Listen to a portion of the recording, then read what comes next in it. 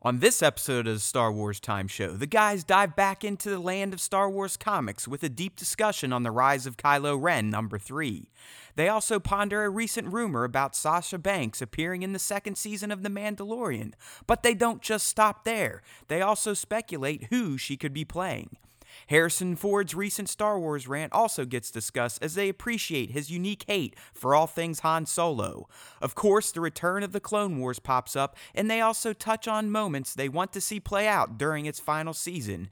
And finally, they launch into the new and improved fan artist segment where they discuss fan feedback and, of course, the top 5 Star Wars fan artist features of the week. Cue that marching music.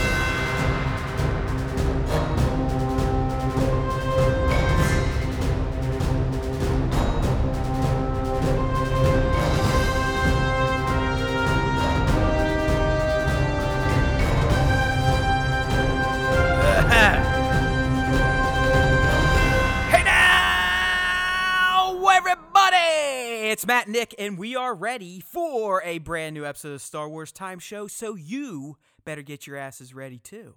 As you heard, there's not a ton to talk about, but you know how we roll.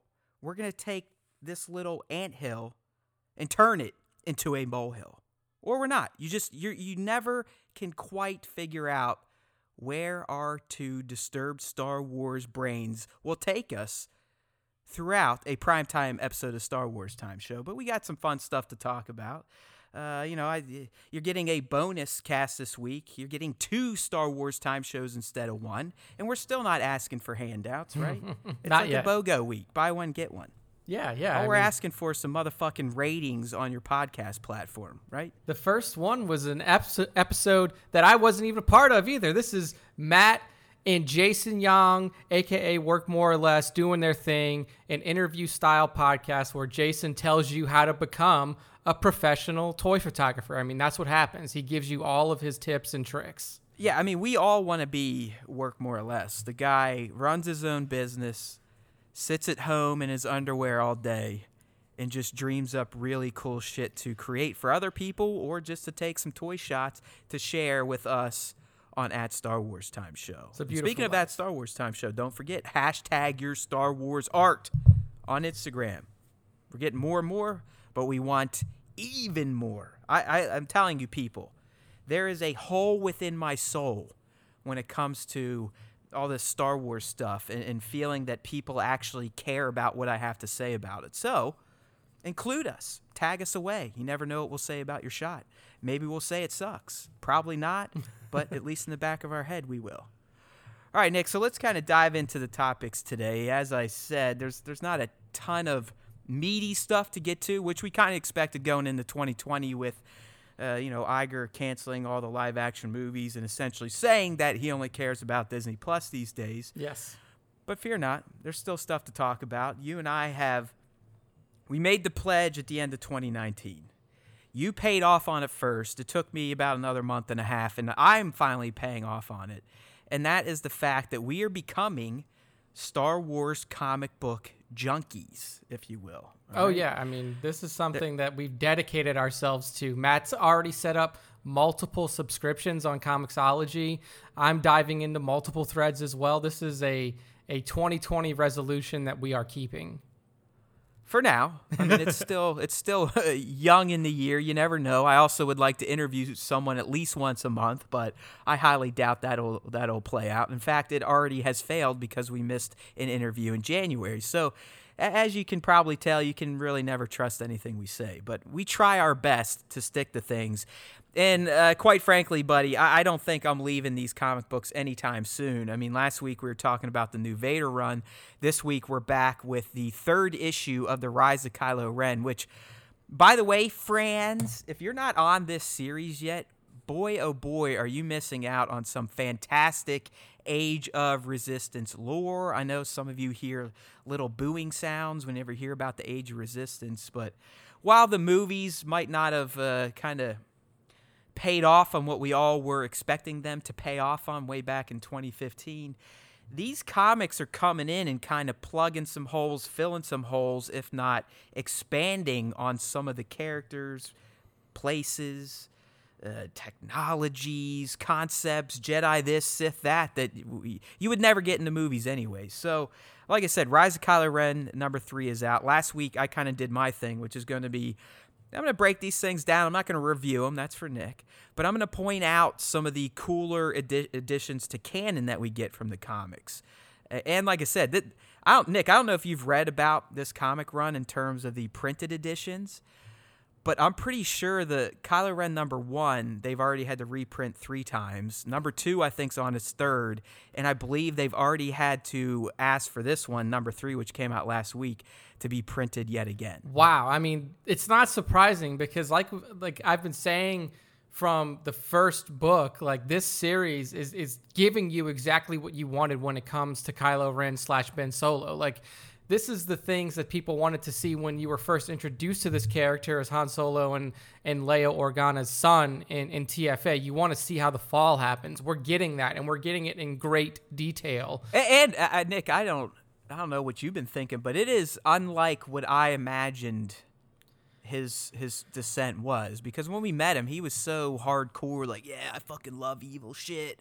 I'm evil as fuck. You know, we've compared him to Anakin, where Anakin, I don't think, wanted to be evil. He saw it as a means to an end in his head, where Ben, when we meet him, or Kylo, when we meet him, it feels like this dude gets off on being evil, right? On doing bad shit and trying to please people that, you know, it's like, hey, guy, I mean, Darth Vader was actually a good guy in the end, but, you know, whatever. Yeah.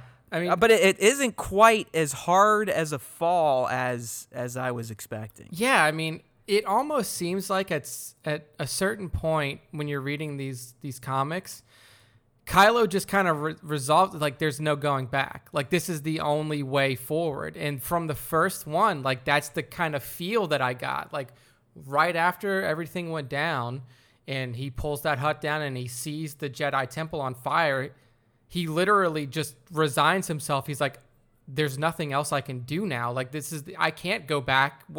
My mother won't have me. I can't go back to my father. The only thing for me to do now is become evil. Like, I've already started down this path. And I guess we got to have a little compassion for the guy, because in the end, he was dealing with the Sith master of all Sith masters was essentially poisoning his mind from the earliest moments of his life. Yeah, I mean, literally. I mean, the guy was fucked from the beginning. Yeah, honestly. From his birth. Like, basically, like Leia said in TFA, Snoke had been in his head since before he even went to the Jedi Academy. So, I mean, this is a lifelong kind of, you know, problem he's had to deal with. And after a certain point... I don't know. I empathize for him more. It's more of a tragedy than I thought. Yes. Unlike Arthur, his life is not a comedy. Yeah. Ben Solo's, that is. I mean, like this issue in particular, like you were saying, a lot of flashbacky. Mm-hmm. But immediately you realize, like, he didn't even fucking kill his Jedi friends. No, like, yeah. They were trying to fuck him up, and he more or less was defending himself. And, you know, Vo was pushing him, and he pushed her off. But immediately he's like, oh, shit. Yeah, catches her. And caught her. Like, I guess my vision of this version of Ben Solo, he was already like, you know, fuck the world, fuck this. He burned down the temple, which he didn't. He did not. I just already felt like he was committed to being bad, and he clearly is not yet. I mean, we know what's going to happen in the final issue, but I guess I just appreciate that aspect that Ben Solo's fall wasn't as easy or direct as many of us probably consider, just based on the limited knowledge we were given in the movie. I think that it makes Kylo's character and what he strives to be, because that's one thing that everybody kind of pointed out about Kylo in the movies, is that he's trying to be bad. He's a poser. Yeah. And now you can see why. Like, this kid is essentially like, he has his uncle try to kill him. Right. And in his mind, he kills Luke Skywalker. He's like, holy fuck, I just killed my uncle, the most powerful Jedi of all time, and his temple is on fire, and he's got no choice. And now that he's forced down this dark path, like, even his conversation in book 3 with Ren from the Knights of Ren, he's trying to convince him. He's like, no, look, I'm already bad. I already have a good kill. Look, Right. I can be one of you.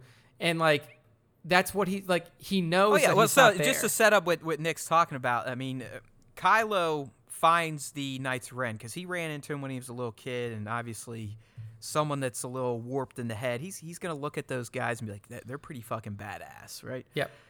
So at this point, his friends are after him. His uncle almost killed him. That's where he wants to go. And obviously Snoke's still working him too. He wants to go there. So he finds him, and Ren is more or less like, yo, dude, if you want to join the Knights of Ren, you have to give us a good death. Yeah. And that's where Kylo recounts how he had to fight his Jedi friends, but we learn it's not like he went and hunted them down. They hunted him down because in their heads, they think he killed Luke. They also think he raised the temple and got rid of everyone else. They don't really listen to him. And they just come after him, and he's defending himself against 3 of his former friends. And really, by accident, he ends up killing one of them because this Jedi, the Squid Face, yeah. threw his lightsaber at him because he thought he killed Vo, when in reality he saved her immediately after pushing her off the cliff. So, as Nick was saying, he goes to Ren. He's trying to be this, tough guy. Like, yo, I can be in, I can be in your motorcycle gang, dude. Brah, I've killed people, brah. I just killed my Jedi friend, dude. And Ren's like, yeah, right.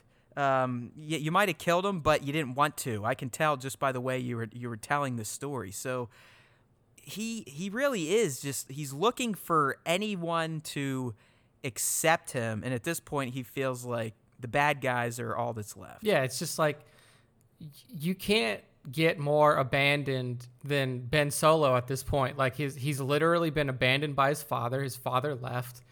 His mother gave him up to his uncle at this Jedi Academy, and his uncle isn't even really treating him like family. His uncle is just there as a teacher. And then that one person who's left in your life that is family tries to kill you. Like, he literally has nowhere else to go. And you know what I like, Nick? I like that they set up some deeper history with Ben at the school as a, 10, 11-year-old Yeah. with Vo and Hennix and Ty, I think was the other guy's name. yes. And you can already see how at least Vo is extremely jealous Yeah, just of Ben Solo's connection to the Force. yeah. I mean, Luke even had to essentially say, like, listen, Vo, we all have a connection to the Force. Some of us are just able to access it in greater capacity earlier on than others. yeah, it was an interesting way that So, he I mean, explained that. even as a kid, he was probably dealing with his peers always talking shit behind his back or being jealous of him. I think we all had an idea that Ben Solo was a little fucked in the head just from the movies, but these comics are really, it's almost like we're getting a peek into the Ben Solo therapy session with his shrink. Yeah. And he's telling us all the shit that went down when he was a child, and essentially his brain was forming and how to be a functional adult. And he really didn't have a good upbringing. And as we know in real life, sometimes that can really fuck up someone that should have been something great. Yeah, I mean, I think in comparison to Anakin, the Ben Solo's fall is actually making a lot of sense. Like, if we just look at the storyline, it's earned. Yes. It's earned. Like it might not have been earned the way it was explained in the movies, but whatever. We didn't really need to know the fall. I mean, now we're kind of getting it. And this is almost like the prequels, if you will. But it's earned. Through 3 comic books of maybe 25 pages, double-sided a piece. Yeah. I already feel like Ben Solo's turn to the dark side was earned and not as easy as we all thought it was, which I like. I mean, to me, the way Vader's turn is portrayed, or Anakin's, it's easy. It's like he's literally going to do the right thing, and then with a snap of a fucking finger, he's like, fuck it. Yeah, he's like, nah, maybe not. Fuck it. Maybe I kill just this guy. kill the Jedi Grand Master that has been Right. training me for years, and Like, go with literally, I know this guy, the Sith Master. His face is changing shape in front of me. His eyes are turning yellow, And and, he's there's lightning coming out of his goddamn hands. Yeah. I mean, And he's like, fuck it. He can teach me something. yeah, he said that during that opera that we watched that he could probably help me. So, but yeah, man, I mean, these comic book threads, all of them. I mean, the 2020 Star Wars run, the Vader run that you're reading, the Kylo Ren run here that we're talking about now. Every one of them is worth the $4 that you will pay per issue on the Marvel Comics app or Comixology or whatever you're reading through. So make sure to get on Is top there of a new these. one, this, like a Star Wars Prime? Is that one new this week? Or we get a break? I think there's a little bit of a break because Star Wars #2 came out in the beginning of this month. I think it came out like 2 weeks ago, so we probably won't get the next one until the beginning you're of right. March. Next month. Here we go. February 18th. So, well, shit, that's today. So We got a Star Wars Adventures graphic novel. Yeah, February 26th. okay. So next, Looks like, Star Wars #3 on the 26th. so that's the next Wednesday, which will be one day after we record our podcast. Perfect timing, guys. Good planning here at the Star Wars Time Show. That's how it always goes here, people. You will get about it. You'll hear about it next week. And then I think I'm going to jump on this one at this point, brother, but I think I'm going to get on that Bounty Hunters series starting March 4th. Yeah, that does seem like another good one. I mean, there's so much good content out now that it's right now. It really is. It's these comics are ridiculous, and I think we kind of talked about this last week and the lashings and canings we deserve for skipping it for so many years. But now that I'm almost caught up, I feel like I may get crazy and just start buying volumes of just the proper Star Wars to try to catch up to this new run going. Yeah, You never know. yeah. You never know. Matt will come back. I don't want to get too weeks. cocky Yeah. with all this reading shit that I've been getting into lately. So He's going to start sounding like an actual college professor here soon with all this reading right. that he's doing. this is actually a good site. I'm going to kick it your way. It's called Utini. Yeah, okay. And it just has like all the comic book release schedules. Yeah, Should be that's helpful because I really don't for know us. what any of them are. Oh, there man. you go. Utini. There we go. So, hey, the word here is the Kylo Ren books are fucking badass. I'm still doing the videos. No one's watching them. That's fine. I'm going to keep at it because I like it. It's practice, if anything else. Or I'm just a moron. What's the saying where if you just keep doing the same thing over and The over again, definition expect of- different results? Yeah, it's the definition of insanity. Yeah, well, there we go. There we go. I've been saying it all along, but it hasn't been a clinical definition, and now Nick just gave it to me. There we So go. I told you I was fucking nuts, people. Confirmed on Told podcast. you. But it's fun. They're cool. The art looks great, if anything else. So, Star Wars comic books, rock and roll. Kylo Ren kicking ass. Vader kicking ass. Luke and friends also kicking ass. Amazing All right, stuff. dude. So, moving on, we're actually going to stick in the Solo family, if you will. We're going to talk about the patriarch here, the deadbeat dad himself, and that is one Mr. Han Solo. It's wonderful to listen to Harrison Ford talk about his Yeah. well-beloved character in the Star Wars I mean, universe. Harrison loves Star Wars so much. It's just, it's kind of cute how much he loves Star Wars and this franchise that more or less made him a household name and pretty much set him up for the rest of his life. But yeah, so he fucking hates Star Wars, right? I mean, Like at I this know, point- Nick, you may be right. He may just kind of be playing this game now, but I think, gun to his head, Harrison Ford would say, "Yes, I would skip playing Han Solo if I knew what it would turn into." I don't really know. do. I don't know. I mean, he wanted man. the fucker dead after Star Wars. Oh yeah, after you know, I mean, he he doesn't wanted him give a killed fuck. in Return of the Jedi. I really don't think I honestly don't think he gives two shits. I mean, this is a guy that flies planes, helicopters, builds houses and shit. He doesn't fucking care about Star Wars. I'm Oh, sure he yeah. loves some of the money, but he hates everything else about it. I think it's. I don't think he hates the character. I will say that. Like, I don't think he hates the character of Han Solo. I think he hates everything around Star Wars. Right. So, George Lucas, the movies, like he Princess hates Leia, Luke Skywalker, Chewbacca, the Falcon. Because like if you look at it, let's be real. Indiana Jones and Han Solo are essentially the same character. There's very little difference in those two, aside from a college degree is the only difference between Indiana and Han. You could argue there's no Indy without Han. That's my point. It's like I'm not trying to rip on Harrison. I love the guy.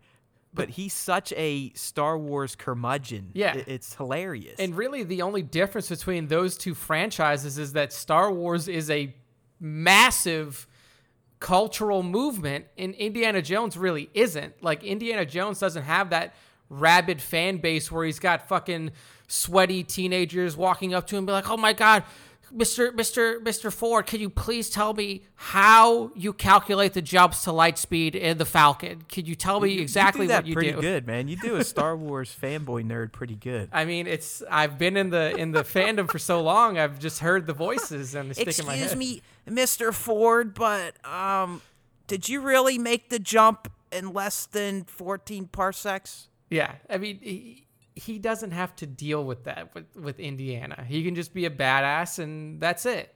I mean, do you think Indiana Jones is mostly popular because of the Star Wars fan carryover?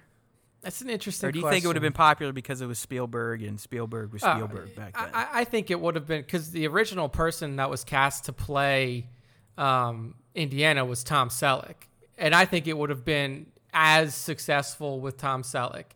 Just because it's a well-written film series and it's an easy to appreciate film. Yeah, I get that. I guess my point was I think the character of Indy and the franchise itself got a boost, fucking lightning bolt up the ass because they were having Han-ass Solo come in. Oh, yeah, that definitely helped it initially. Like, I think that it wouldn't have been as successful off the bat if it was Tom Selleck over Harrison Ford. That's what I meant. Yeah, I agree with that.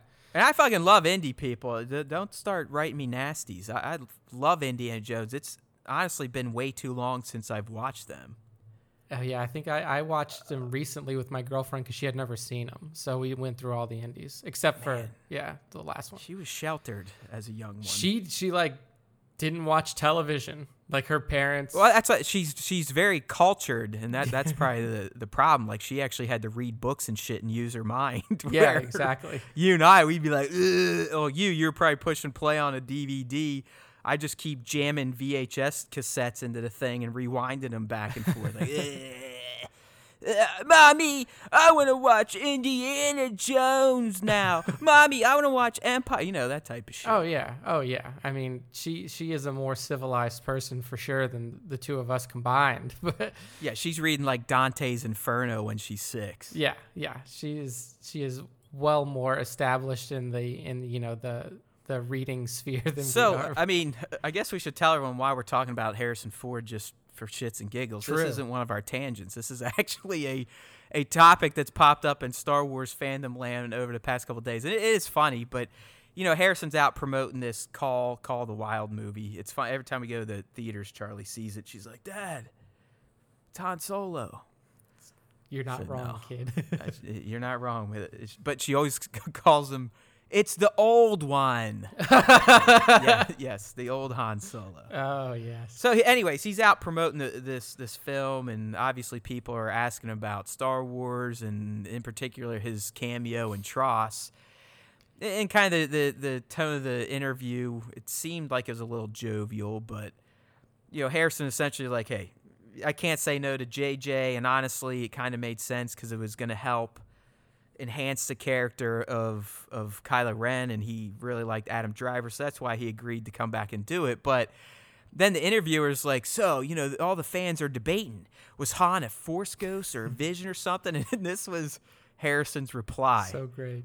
"A Force ghost? I don't know what a Force ghost is. Don't tell anyone I'm not talking loud enough for your recorder. I have no fucking idea what a Force ghost is, and I don't care." It's perfect because it's vintage, man. It vintage. Because if Han Solo was answering that question, that's what he would have said. Like, right? Because that line and the way that he said it reminds me exactly of that moment in TFA when fucking Finn says to him, "We'll use the Force." And he's like, that's not what the Force is. Like, it's just, this is why I think it's a shtick now, because clearly the reason that he even agreed to come back in the first place is because, I mean, you could say money all you want, but Harrison Ford doesn't need the money. It's different for him. Like, you could argue that, like, Mark Hamill could have come back for the money, or Carrie Fisher could have come back for the money, because, like, their careers haven't been nearly as commercially successful as Harrison's.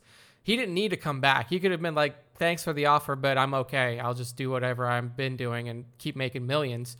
He came back because they gave him what he wanted. They gave him dead Han Solo. And I think at this point in his career and his life, like, this is where I think it's become a shtick. I do think that he legitimately hated it. Like, he hated Star Wars fandom and everything around it before the trilogy that just wrapped up came out. But now I think that it's literally like, it's a shtick, but like, people expect him to hate Star Wars, so he does it. I mean, just look at all of the other things he's been involved I know. with. I don't know, man. I don't think it's a shtick. I don't think he would, like, punch us in the face if we're like, hey, Harrison, I liked you as Han Solo. But I also don't think we'd be like, hey, Harrison, could you talk to us for 10 more seconds on Star Wars? He'd be like, the fuck out of my face. I already said hi. I fucking hate Han Solo, you cocksucker. It may be. I don't know. Because, like, I just look at all of the stuff that he's done. Like, he was at the opening of Galaxy's Edge, which, I know. like, he did the Omaze stuff for TFA. He even did, like, you know, like some sort of, like, fan videos where they're like, you know, they were asking people like, oh, who's your favorite Star Wars character? And yeah. I mean, he'll play along if it's in his contract, but outside of that, I think all this shit, they probably had loopholes in that TFA contract where he didn't read. Or like, oh yeah, by the way, if TFA makes $1.1 billion, you have to appear at everything for the rest of Disney Star Wars. It could be true, yeah. I think that's how you roll, though. I mean, you're always gonna look at the more positive. I tried to. I'm gonna go right to humanity's worst desires and ways of thinking, and that's Harrison Ford to me. He fucking hates Star Wars. He appreciates what it did for his life, but he also hates the fact that it robbed a lot of his life. Because I mean, who knows how popular Harrison Ford would have been without Han Solo. Oh, I mean, probably not at all. But I also want to, like, we don't have something up on this because it was like a blip and it wasn't really anything big. But also, while he was on this interview circuit, during another junket, he was sitting down with a guy. I don't know who he was, just a reporter. And the reporter says to him, he's like, hey, so, I knew that I had this interview with you, so I aggregated fan questions from Twitter. And you see Harrison immediately, like, rolls his eyes. He's like, oh, you did that? And then he pulls up a tweet from Mark Hamill. He's like, hey, I don't know if you know this guy. His name is Mark Hamill. He wants to ask you how did you become so cool? And the answer that he gave was really funny. He's like, oh, I really became cool when I met Mark Hamill. And it was a really sweet moment between, like, So that's another thing that you have to know about Harrison and his relationship with Star Wars is that he loves Mark and he loved Carrie and he loves, Billy and everybody that's associated. Oh yeah, everyone with the involved movies. for sure. It's like I said, I don't think he hates Star Wars that way. He just hates what it fucking did to his life. And you can't even say that because he fucking hated him from the get-go. He literally wanted Han Solo dead. Yeah. I don't know, man. He's just that's why I'm sticking with he fucking hates Star Wars and he's fantastic for it. Yeah, I mean, I hope to see angry, curmudgeon-y, hates Star Wars Harrison Ford until the day either I die or he dies. I mean, I rue the day that this world takes Harrison Ford from us, because that is going to be a difficult day for all of us. But yeah, man, it's always fun to hear him talk to press people. Oh, it's great. I mean, that's the only reason I wanted to throw it out there and talk about it, just because of the quote was just fantastic. I mean, it was such vintage curmudgeon Ford. A Force ghost, like, what the fuck are you talking about? Like, that's how incredulous his response was. Like, I literally don't. What are you talking about, you dumb fuck? And then he's like, I like how he had to, hush it, like, hey, don't tell anyone. I'm not talking loud enough for your recorder. I have no fucking idea what a Force ghost is, and I don't care. Oh, man. That I could see him saying that, and maybe not even really laughing at it, just being very serious, like, hey, don't rat me out. These people are fucking weird. Yeah, right? I don't know what the fucking Force ghost is.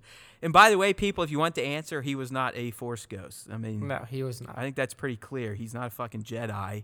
I believe if JJ would have been given the time allotted that he should have had, it was going to be made pretty clear that it was all Leia's doing that made that happen. And that's ultimately why she died. Yes, totally agree with that. She more or less did what Luke did, but projected Ben's father to him. Yes. Mm-hmm.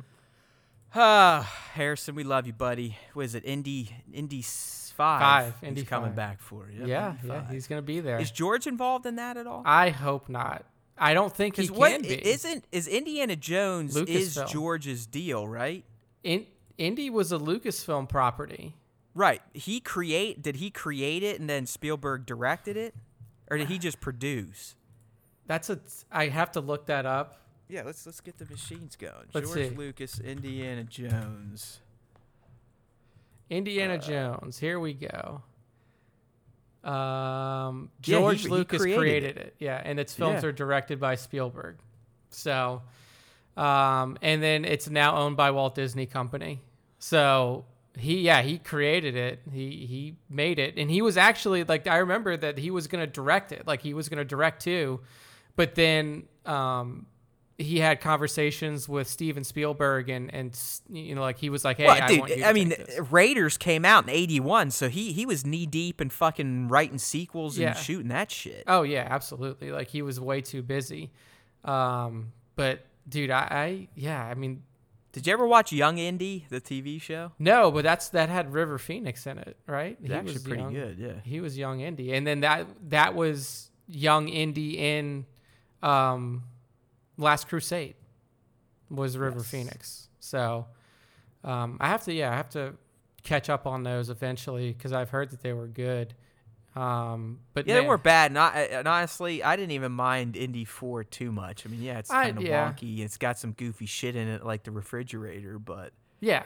I mean, the thing is, though, like, if you give me, like, a historical fiction piece like that and, with Indiana Jones, I'm not going to hate it. Like, I don't even know, like, my minimum bar going into that, I was like, it just has to be as good or better than Temple of Doom. And in my opinion, like, it was close. Like, there were definitely... Yeah, Temple of Doom's not very good, is it? It's completely different. Like, the only thing I remember at Temple of Doom, probably because I watched it way too early, is Monkey the dude brains. getting his fucking heart ripped out. oh, yeah. Like, it's just the iconography. Or when they beat those monkeys' heads and eat their brains. Yeah, I was going to say the monkey brains is the one that always sticks with me. And that's why I didn't show that one to my girlfriend, because I'm like, you wouldn't be able to handle Temple of Doom. It's just that, like, the iconography within that movie is so different. Like, if you look at, Raiders, it's, Christian iconography. Last Crusade is Christian iconography. Like, those two were the ones that really stood out. And Temple of Doom was like, I don't know what the fuck you're talking about with these, these chakra stones. And, like, and I have nothing against the story. I'm impressed you told. just paid attention to that side of the movies. Like, you actually cared about the archaeology part. I was like, all I cared about was the fucking whip and guns and his hat. I mean, like, when's he going to beat people up? That's what got me into it. And, like, I wanted to become an archaeologist for a little while. I was like, holy shit, like, if that's what archaeology is like, if it's like Indiana Jones, I want to fucking be an archaeologist. Fuck yeah. And then people told me, like, yeah, that's not really what happens when you're an archaeologist. I was like, okay, maybe I can, choose to go different Yeah, little ways. Nick's got his fucking fedora on, his little fake guns. Just, like, digging out in the Like, backyard. yeah, I'm going to go dig up some bones and shit. They're like, nah, dude. It's like, that's You not don't how- need your gun and whip to dig up bones, pal. Yeah, but Yeah, Indy's an interesting property, and like I really want to see. I mean, we may dedicate like a podcast to Indiana Jones 5 when it comes out here in the Star Wars time show because why the fuck not? I've seen other Star Wars podcasts talk about some geek shit here or there. Yeah, I mean, and look, it's still a Lucasfilm property. I mean, for example, I went and saw Sonic the Hedgehog. It's actually pretty good. I heard that. It fucking. What do you think about that, motherfuckers? What do you think about that? $57 million box office opening weekend. That's pretty crazy because I thought that movie was going to fail hard. Yeah, especially because of all the CG fuckery that went down. Yeah. But I'll tell you what, it's a good movie. I was like, I mean, you could potentially qualify it with it's a good family movie. I mean, I went with the wife and the little kid. But if I went by myself, I wouldn't have felt bad going. Yeah. I guess let me put it that way. Jim Carrey Aces is the Jim Carrey that made himself Jim Carrey. I'm talking like the manic motherfucker, like Fire Marshal Bill, that type of shit. That's good because so as someone that grew up during the In Living Color Carey years, or just the beginning shit with Ace, I love seeing that guy do what made him famous. I think he's good doing the dramatic shit too, but my God, when he just fucking acts like a lunatic, no one is better. No one is better. So Sonic's good. There's your first tangent. I have to check it out. I have to check it out for sure. But yeah, dude, I really do kind of like talking a little bit about these ancillary properties, but you know what? It's a Star Wars time show. We're not going to go too far into the weeds with you guys. I know that some of you out there might like Sonic or might like Indiana Jones. But hey, there's no movies until whenever. I mean, I don't even believe 2022, so we may have to start supplementing just maybe MCU or whatever. Yeah, have every other podcast. We'll always have Star Wars something. We can always put a Star Wars spin on whatever we're talking about. Look, right? people, because hey, by the way, Nick, get ready for this. There is a Star Wars reference / Easter egg in Sonic. Really? So, there you go. I mean, dude, I can always bring it back to that galaxy that is so far away. Dude, there's Star Wars references all over the place now. Of course there is, because it is fucking life. I mean, you got to think about the people that are starting to become the major power players everywhere. I'm talking in corporate Hollywood. They're people my age. Young 40s, early 40s, grew up in the 80s, born in the 80s. I mean, that's my man Jason. That's why I knew I liked him, because he's born in 81. Yeah.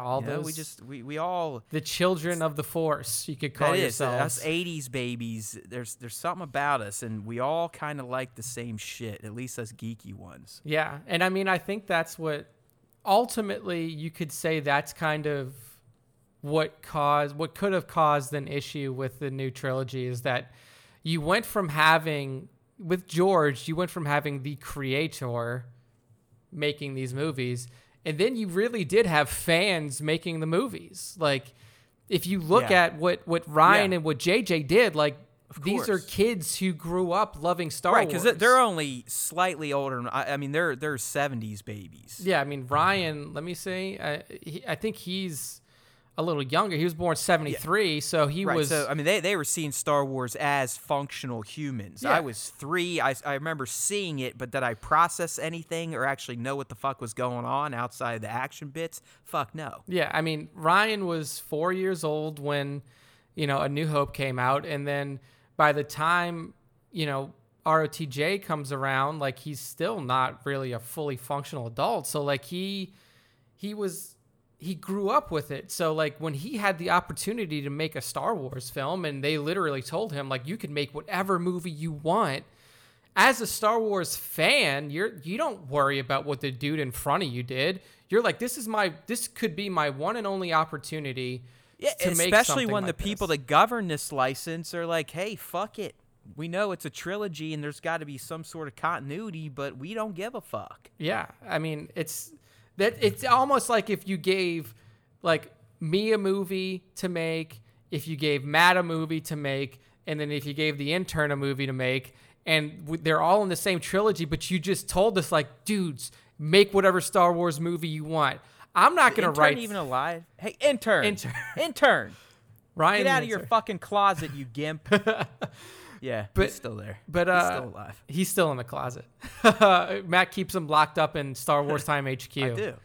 But Comes out with his little mask on and choke ball. yeah, like I wouldn't make a movie that's connected to Matt's, and Matt wouldn't make a movie that's connected Yeah, to I Ryan. mean, Nick's would be all puppy dogs and ice cream. There wouldn't even be bad guys. They'd Yeah. just be like the Jedi'd be sitting around smoking a hookah, doing force tricks like humana, humana, humana.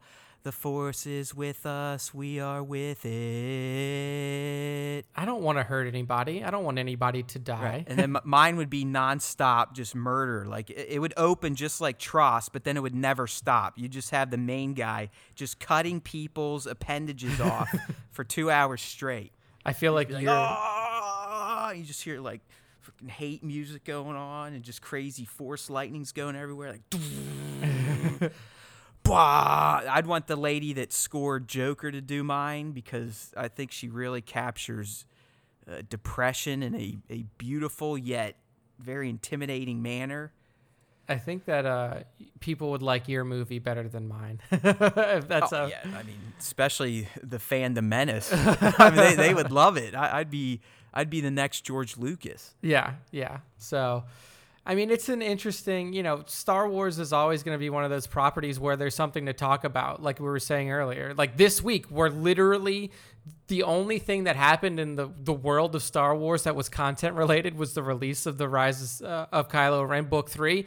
We're still talking to you and we're 40 minutes in. So, there's clearly, Well, hey, it's a good comic book, and Harrison Ford's always fun. yeah, Harrison's a fun guy. I mean, I don't know anything about the WWE, but apparently this Sasha Banks girl is pretty fun. You've never watched wrestling? And When you I were was- born in the South. When I was younger, I watched it when it was still WWF, and by the time the F Like, switched how far to did you E- make it? I mean, did you get to the Rock years? Or Oh, you were yeah. out before that. Oh no, I like The Rock, Stone Cold Steve Austin, like when Triple H, all those yeah. DX, two-pack, Yeah, so like when they had X-Pac, X-Pac when he was Mr. there. Ass, I don't. Val Venus. I remember him too. Yep. Yeah, he'd Scott come out Steiner shake and his all dick of them. around. Like, I remember the so like when I was watching was the Attitude Era as they like classify it's it now. the finest era in all of wrestling. yeah. I think anyone, even hardcore wrestling fans, would agree with me. The I don't know what, like 97, 98 through 01, 02, 03, before The Rock left to become the megastar that he is. I mean, some of the most compelling storylines. Yeah, With that- Triple H, Rock, Mankind, Stone Cold, Under- Kurt fucking Angle showed up. Kurt then. Angle, Undertaker, and Kane, the You brotherhood. Really, I mean, like You suck. You suck. I remember. Because I was in like prime time debauchery years. Yeah, I was Like a kid. 19, 20, 21, 22, living in college with a bunch of other moron motherfuckers, going to these things drunk as shit, doing stuff in the arena you shouldn't be doing. I mean, it was some good times. I But went to one anyways, show. It was a Road to WrestleMania that went through New Orleans, and every human, or at least geek, people that like goofy stuff to be entertained, Star Wars, whatever, Star Trek, you need to go to a live WWE event one time in your life. yeah, I mean it is. Even if you don't like it, you need to go, because this shit, you want to talk about probably getting as close as what it would have been like to be Roman and going to watching gladiators do battle and kill each other. I mean, they don't kill each other, but they almost do. Yeah, it's really fun to watch. That's the level of entertainment. I mean, it truly is electrifying. Yeah, they probably put on what do you think? What do you think it costs per show? $1 million to put on just the stage show and each stop that they do. Easy. Yeah. Like if you want to factor in all the salaries and shit, we're talking tons of money. But, Yeah. Oh yeah, easy. I mean, these are like they're just as top notch as a Lady Gaga residency or traveling act of her size anywhere. Oh yeah, I mean, so it's If not better, because that's all these people do. it's super fun to watch, and the reason that we're diving into this WWE tangent, Yeah, is I don't watch because- it either. I was just the way you're acting. You're like, oh, I've Yeah. never.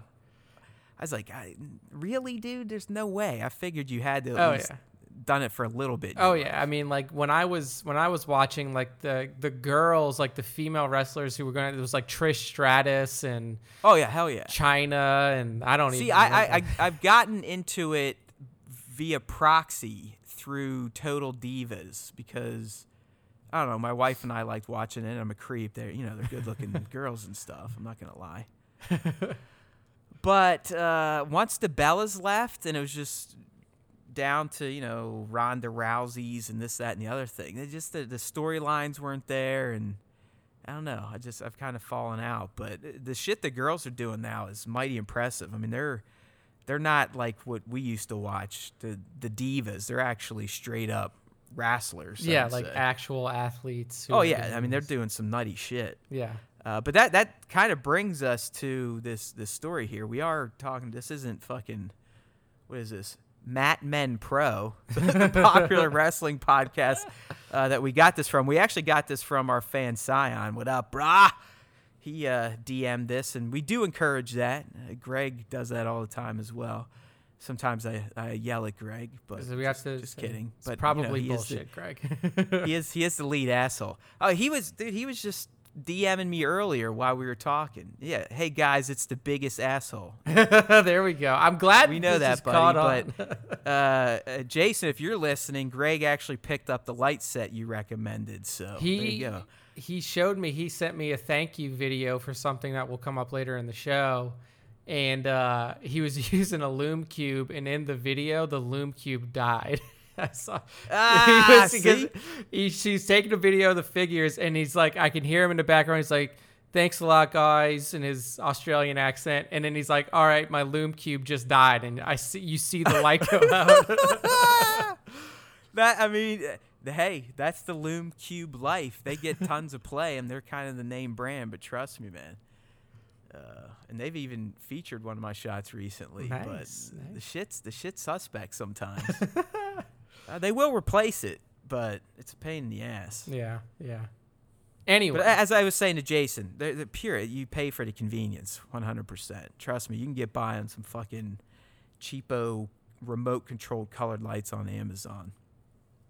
yeah. Especially if you're an indoor shooter. But, so wrestling, right? Wrestling, yes. Sasha Banks is who we're talking Actually, about. I believe this girl at one point in time was a title holder. But anyways, according to, again, Matt Men Pro, which is a popular WWE podcast, and this was corroborated by ProWrestlingSheet.com. I'm sure all legit. But she's going to appear in The Mandalorian Season 2. So, I mean, that's all you're going to get, clearly. Just this getting out could be considered rumor. I mean, I think that's, I use rumor. I'm not like these other jerk-off sites that run with it as if it's fact. Right? Didn't we clear that up last week? Yeah. Nick, was that last week's lesson? I think we talked about that a little Okay, bit. good. So I don't have to teach that again this week. But, hey, whatever. I trust Scion. I trust that these are vetted sources within the wrestling community. So I'm not going to sit here and roll my eyes at this. I say let's go ahead and play our speculation game, buddy. I mean, you just off the bat hit me with a fantastic one, especially if we're looking at the headshot I used for the article. Sabine. I mean, Yeah. I'm feeling you 100% on that. Yeah, I mean, look, we made a lot And of that's guesses. not just because they're the pink and purple hair.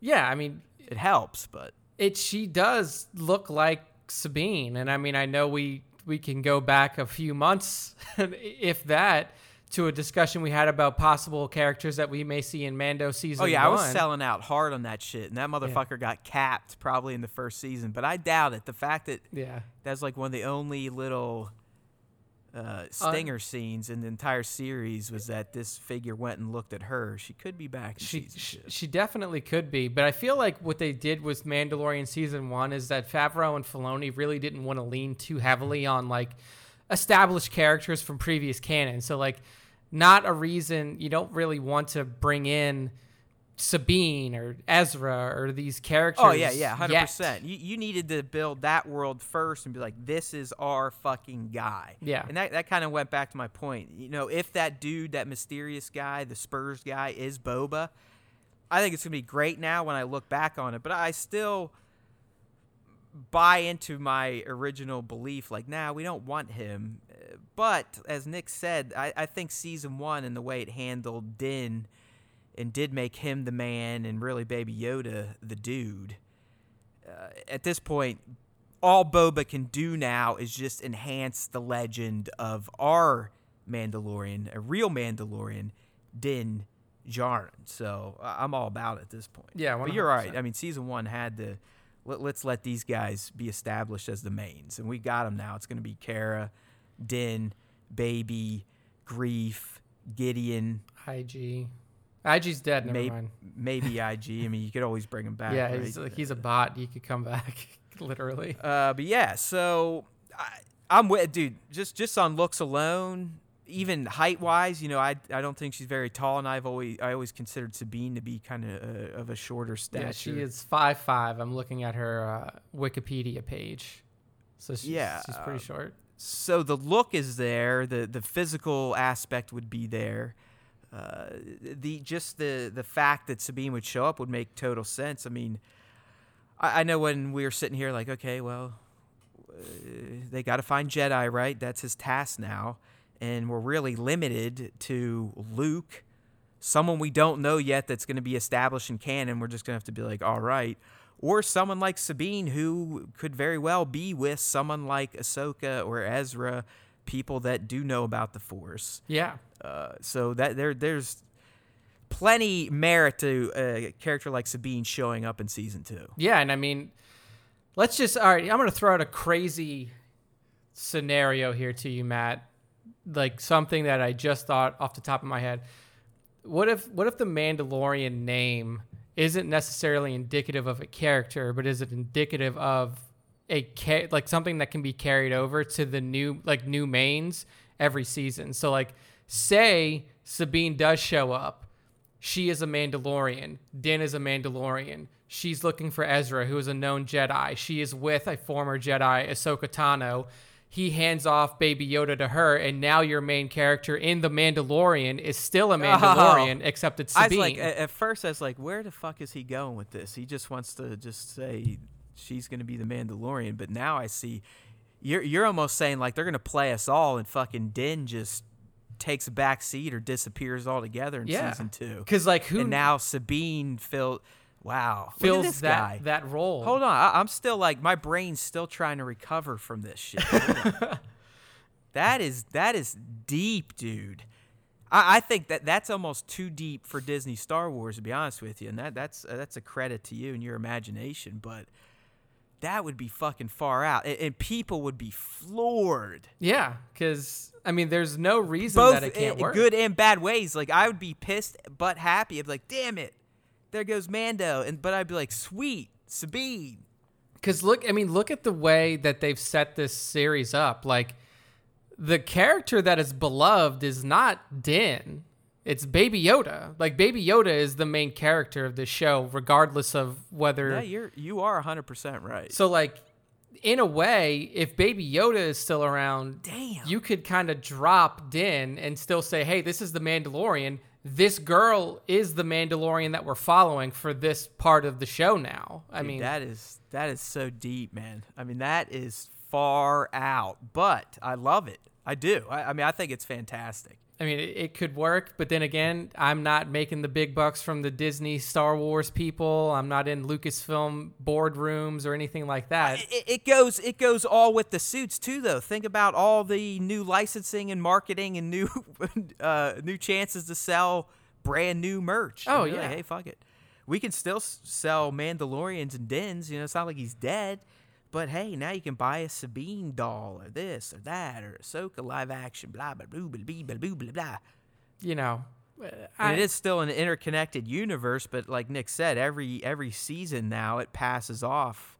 You know, maybe the Armorer takes over in season 3. Yeah, I mean, who knows? And then eventually, if they cannot find Jedi for Baby Yoda to be, you know, brought up by, they eventually build him some fucking armor and make him a Mandalorian. Yeah, and then he is the final Mandalorian that you would follow in the last season. Like, I think it makes sense, and I think that that would be a super intriguing way to approach this series. But like you said, there's no way.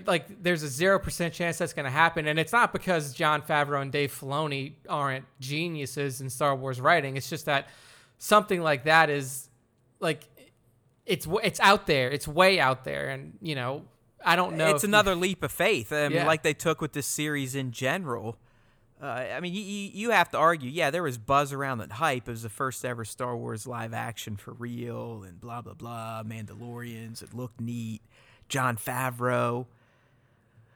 But I don't think anyone's expectations were nearly as high as your final assessment of the first season when everything started. I think everyone was probably a little tepid. Like, all right, this sounds great on paper, but... There's no Skywalker or anything. Yeah, I mean, like you were basically into Rogue One territory where it was like a little iffy. Like there's no Force in this movie outside. I mean, Rogue One they did with Vader, but like there's no Force users. There's no Jedi. There's no characters that at all. It's completely new Star Wars, and you take away what some people find as an essential piece of Star Wars, which is kind of the Force in the background, and now you're just dealing with the underworld, and it was still wildly successful. And granted, you had some Force in there with Baby Yoda, but I think that this show. Well, I mean, really, I think what you're saying, you didn't have the Skywalker juice. Yes, you didn't have that.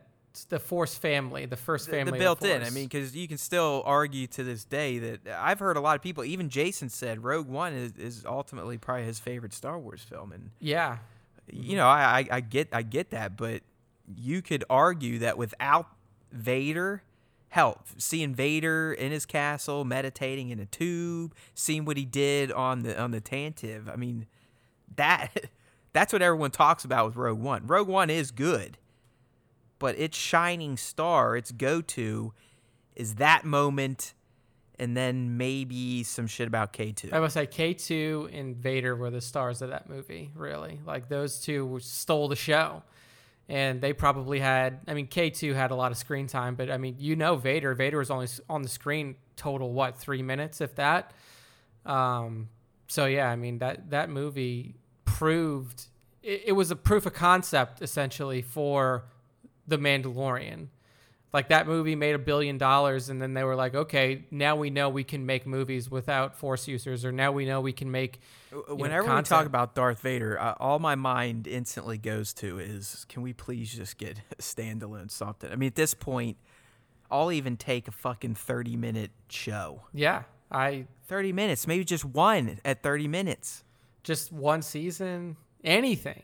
Just like any kind of... Dude, I'll take an episode. One episode. At 30 minutes. That's it. That's the whole season. Yeah. I mean, I would take it as well. I mean, because we see how good it can be. We've seen how good it can be through the comics and through that. I would love to see it in Daz Tibble's like animation. I don't know if... Have you ever watched any of his animations? Oh, yeah. I've seen Daz's stuff. I mean, how intense that shit is. He would absolutely slay a Darth Vader animated series. Oh yeah, dude. I mean, his animation style is just so disgustingly good, and I don't know, man. I just want some kind of Vader content, and I don't know why it hasn't happened. I mean, you have the most popular character in Star Wars history right on the fucking silver platter in front of you. I guess thank God we at least get the comic books. But as we were saying last week, I mean, just imagine if one of those comic book stories came to life with moving pictures. Yeah, just put motion behind them. You already have the story. Have you ever... I watched like the Watchmen, the legit Watchmen, the graphic novel. There's a motion comic version of it where some dude literally does all the voices himself. Yeah, just something even like the that. Girls, everything. But it's fantastic. I loved it. Like, I sat there. I think it's almost better. It might be better than Snyder's. But... it's as you said. You're literally it's the old motion comic Ken Burns effect, where they're just the panels seem like they're growing, but there's really no actual movement. Yeah, it's just somebody's either panning the picture to the left, or it's zooming in. Like we were talking about, maybe reading the entire script of Duel of Fates and reenacting it. We can start, doing the Vader comics. Yeah, we just have to get a voice changer for the Vader. Oh, we don't have to do that. We'll be like, so that would be my Vader voice. I'm gonna kill you, like Mr. Tiomo. Yeah, it's just no attempt at all to talk like Vader. Just I'm gonna kill you, fool. And every now and then. Yeah, we'll just have something in the background going. That sounds like a homeless person jerking off. Sorry. I don't know what the hell that was. I've been to LA too many times. Oh man. So anyways, hey, Sasha Banks, Sabine Wren. The other thing I threw out there was I could see her playing kind of a role like Bill Burr's gang, that type of character, where maybe it's just a one-episode deal, or like I think we're going to see the Bill Burrs again, and really all those people that he let live. Yeah. Maybe she's in the gang now, or she's a character like that, or a character like Fennec. Yeah, I think. But then Nick threw that Sabine thing at me. I was just like, yeah.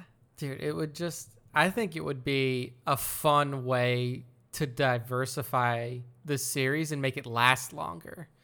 But I mean, then again, you don't need something like that. I mean, you don't. Like, I love the idea, but I'm also not going to be bummed out if we learn more about Din and his clan of two. I mean, I think that, they made a big deal about that. Like, essentially, this is your kid now. Yeah, exactly. So they would almost have to kill him to go with your method, but it would be wild as fuck. Yeah.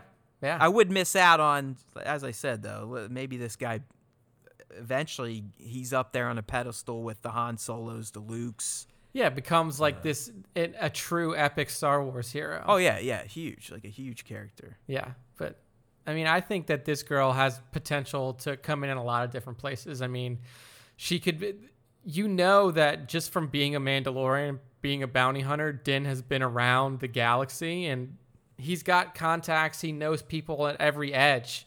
That's what made each episode of this show so dynamic. She could dynamic. be Ula's daughter too, the Twi'lek from Jabba's palace. Oh, dude, actually, I was thinking about that for a second. I was like, man, she actually might make a really good alien. Look, like you can almost see her hair split down, like at the picture we're looking at here. Yeah, that hair is her Leku. Her I don't know. tendrils. In case you're a new listener, I've got a thing for Twi'leks. It does. Twi'leks and Togrutas. Yeah, and Togrutas. Those are weird. I don't know what it is or what it says about me, but I like them.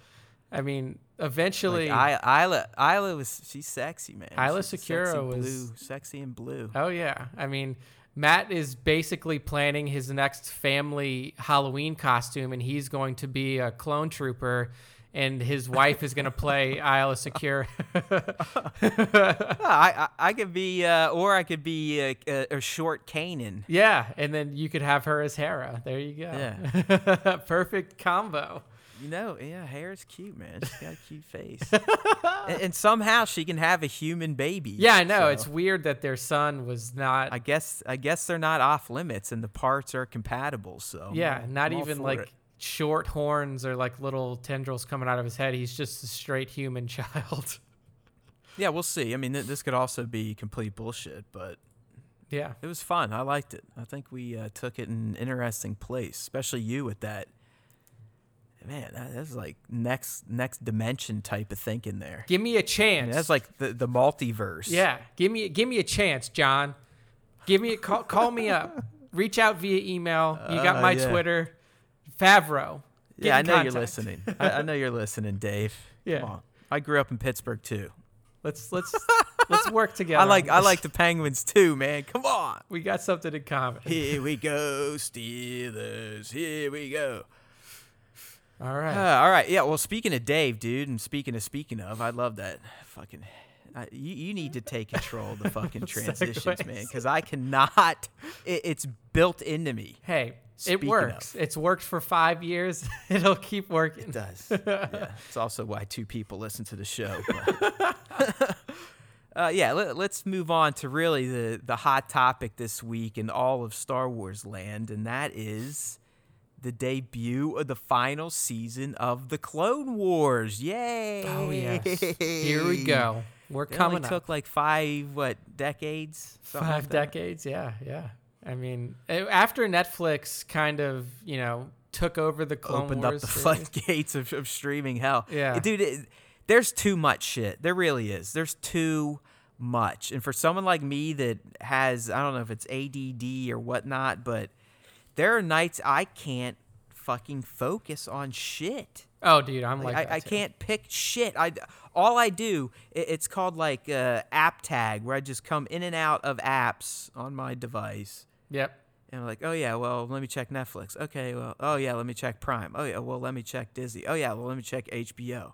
Oh, dude, I do the same thing. Like right now, my girlfriend and I are watching Mythic Quest on Apple TV. Yeah, that's what my stunt buddy just told me to get into. Dude, it's funny. It's good. Somehow we got Apple TV free. I think it's because probably Verizon. her mom bought an iPad and they There you gave go. it to, and Yeah. the iPad's through Taylor's account. So they Yeah, gave her. I got it through my phone. Yeah. So they, The space show's really good. I mean, which one? It's Is For All Mankind or okay. whatever. I have to check that out. But like, It's an alt take on the space race, and essentially the Russians. win. Yeah, Interesting. and then then it takes kind of like this. I don't want to say a feminist direction, but it envisions where essentially Russia gets to the moon first. Okay. So America's like, fuck. And Well, we're then gonna Russia's next landing, they show the astronaut that lift up their visor, and it's a girl. So then America's like, what the fuck? Because back then it's essentially who was manlier, who was more advanced as a human race. Yeah. Between the Soviets and us. So they went there. And when they saw that, then America's like, okay. And then the show kind of shifts to where they bring women into NASA and the cultural clashes with that. And I don't know. I liked it. That sounds pretty cool. But yeah, like Mythic Quest is good. We're also watching fucking Schitt's Creek, which is on Netflix, and that's hilarious. We're watching. Dude, I'm trying to get in this Avenue 5. I don't know if I'm going to dig that. Avenue I'm watching 5 The is Outsider. pretty There's- good. There's so much shit. There is, but everything's gonna drop when Clone Wars hits. Exactly. Disney Plus. There you go. Now we will have something to focus on, and that's this week, Friday. 21. I'll probably be up at 6. I won't be able to sleep because I know I'm going to be whipping up some videos here, hopefully finding some Easter eggs and recapping and reviewing what we're going to see in the first episode, which is going to be titled The Bad Batch. So that's kind of what we're talking about. We got a clip from the episode that introduces us to Clone Force 99, which is described as essentially a defective group of clones, but their deficiencies or their genetic mutations are kind of in the benefit of the Republic. They're essentially like a black ops nut job hit squad, Navy SEAL action. Almost like a Suicide Squad for Star Wars. Yeah, exactly. No, there you go. Legitimately, the Suicide Squad from DC. Yeah, yeah. So they're all little nutty, but they have their own little tweaks. Yeah, and look, it was only a minute-long clip that we got of this, but I'm already digging the vibe of these guys. Like one of them's like, you can tell like the roles that they're gonna play. One of them's like the fucking weird techie person that's got like the big ass glasses. Oh yeah. You got the badass, You got the heavy. Yeah, the heavy, and then you got your commander up there who's got like one eye that's functional. I mean, everything. It's like there's like a sniper. You got the trooper, like you said, the geek, the big guy. Yeah, I mean, it looks like a really cool squad of troopers here, and I thought it was also pretty fun to see, like, Rex and some of the more established troopers kind of having a conversation before they're introduced, like, kind of like setting up who these guys are. They're like, yeah, it's like apparently they're like a defective group of clones, and like they're this special operations squad, and like, yeah, I like it. I really like this direction and introducing a new group of characters to kind of get attached to within the show. So it's pretty dope. Yeah, so essentially this is the gist of the episode here, the official synopsis. With the Republic on a losing streak, Captain Rex fears the Separatists are using stolen data to help predict the Grand Army's every move. As the threat of defeat looms, Rex teams up with experimental Clone Force 99, also known as the Bad Batch. Together, they embark on a high-risk mission behind enemy lines to uncover the truth behind the Separatist victories in The Bad Batch, an all-new episode of Star Wars: The Clone Wars. I like it. I mean, yeah, it's gonna be. I think it sounds like a great first episode. Like you said, the tone is dark, man. It's grim. Shit's dire at this point. I mean, we're literally on the eve of Revenge of the Sith. yeah, like you're probably months in terms of in-universe time out from, the abduction of the Chancellor and everything that leads into the beginning of that movie. So, the Empire is not too far off, and you can tell. I mean, the world just looks dark, gritty. You can tell Rex seems a little down, defeated. The other commanders do. Yeah. Because we got to see who else was there. Cody was there at least. Cody was there. I don't know which one was the one with the fucking tattoo on his face. That's what I was gonna say. The guy with the tattoo on his face. I don't really know who that is.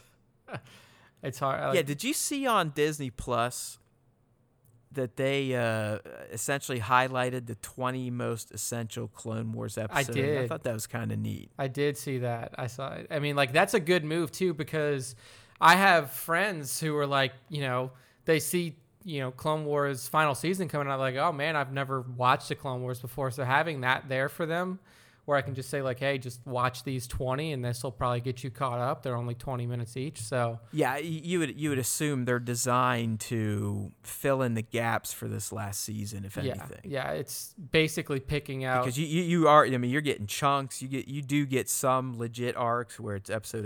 Yeah, you get but, like, they'll skip season to season. You get like I'm pretty sure that the full Maul Mandalorian arc is. Oh in yeah, there. yeah. I mean, I would say this is probably also recommended viewing for just fans of the Mandalorian. Yeah, exactly. Going into season 2 with the Darksaber and all that. Yeah, for sure. So, I mean, I'm psyched about it, and Matt and I punched up kind of a wish list, if you will, for what we want from the final season of the Clone Wars. Little list time on the air, a little podcast listicle. Yeah, epistical. Here, epistical. Look at that. See, we're always coming up with new terms to use here on the Star Wars Time Show, and really kind of this list lays out in our minds what needs to be hit to cover from where we left off at the end of season 5 of the Clone Wars, because this isn't including the lost episodes. Yeah, I don't know. I mean, what do we do with the lost missions at this point? It's weird, dude, because I feel like those can exist even, like, they still exist, yes, but I don't know where are they fit. in a timeline prior to this final season, I'm assuming? That's what I was going to say. Is like, I feel like they have to be in like this limbo space in between this, this new season and the last one, because there are some episodes that kind of like it's kind of flowy. It doesn't really. It could probably fit. I know Yoda gets a good run in those. Oh yeah, sure. he gets a run where he essentially goes and finds Force beings. Yeah. Mm-hmm. And that he essentially learns about Qui-Gon and all that stuff. Yeah, that's when he learns like that, thing that he told to Obi-Wan at the end of Rots, where he's like, learned how to stay in communication your old master has, or whatever that exact line was. You see where he learns about Qui-Gon's new ability to essentially communicate through the Force after death. So I don't know. I mean, I guess we could look it up, but why the fuck would we do that? I assume they're still canon. But like you said, I think they definitely exist before this final season. I would say so. Yeah, I would say so. Until officially recategorized by Lucasfilm. We have to assume that, I guess.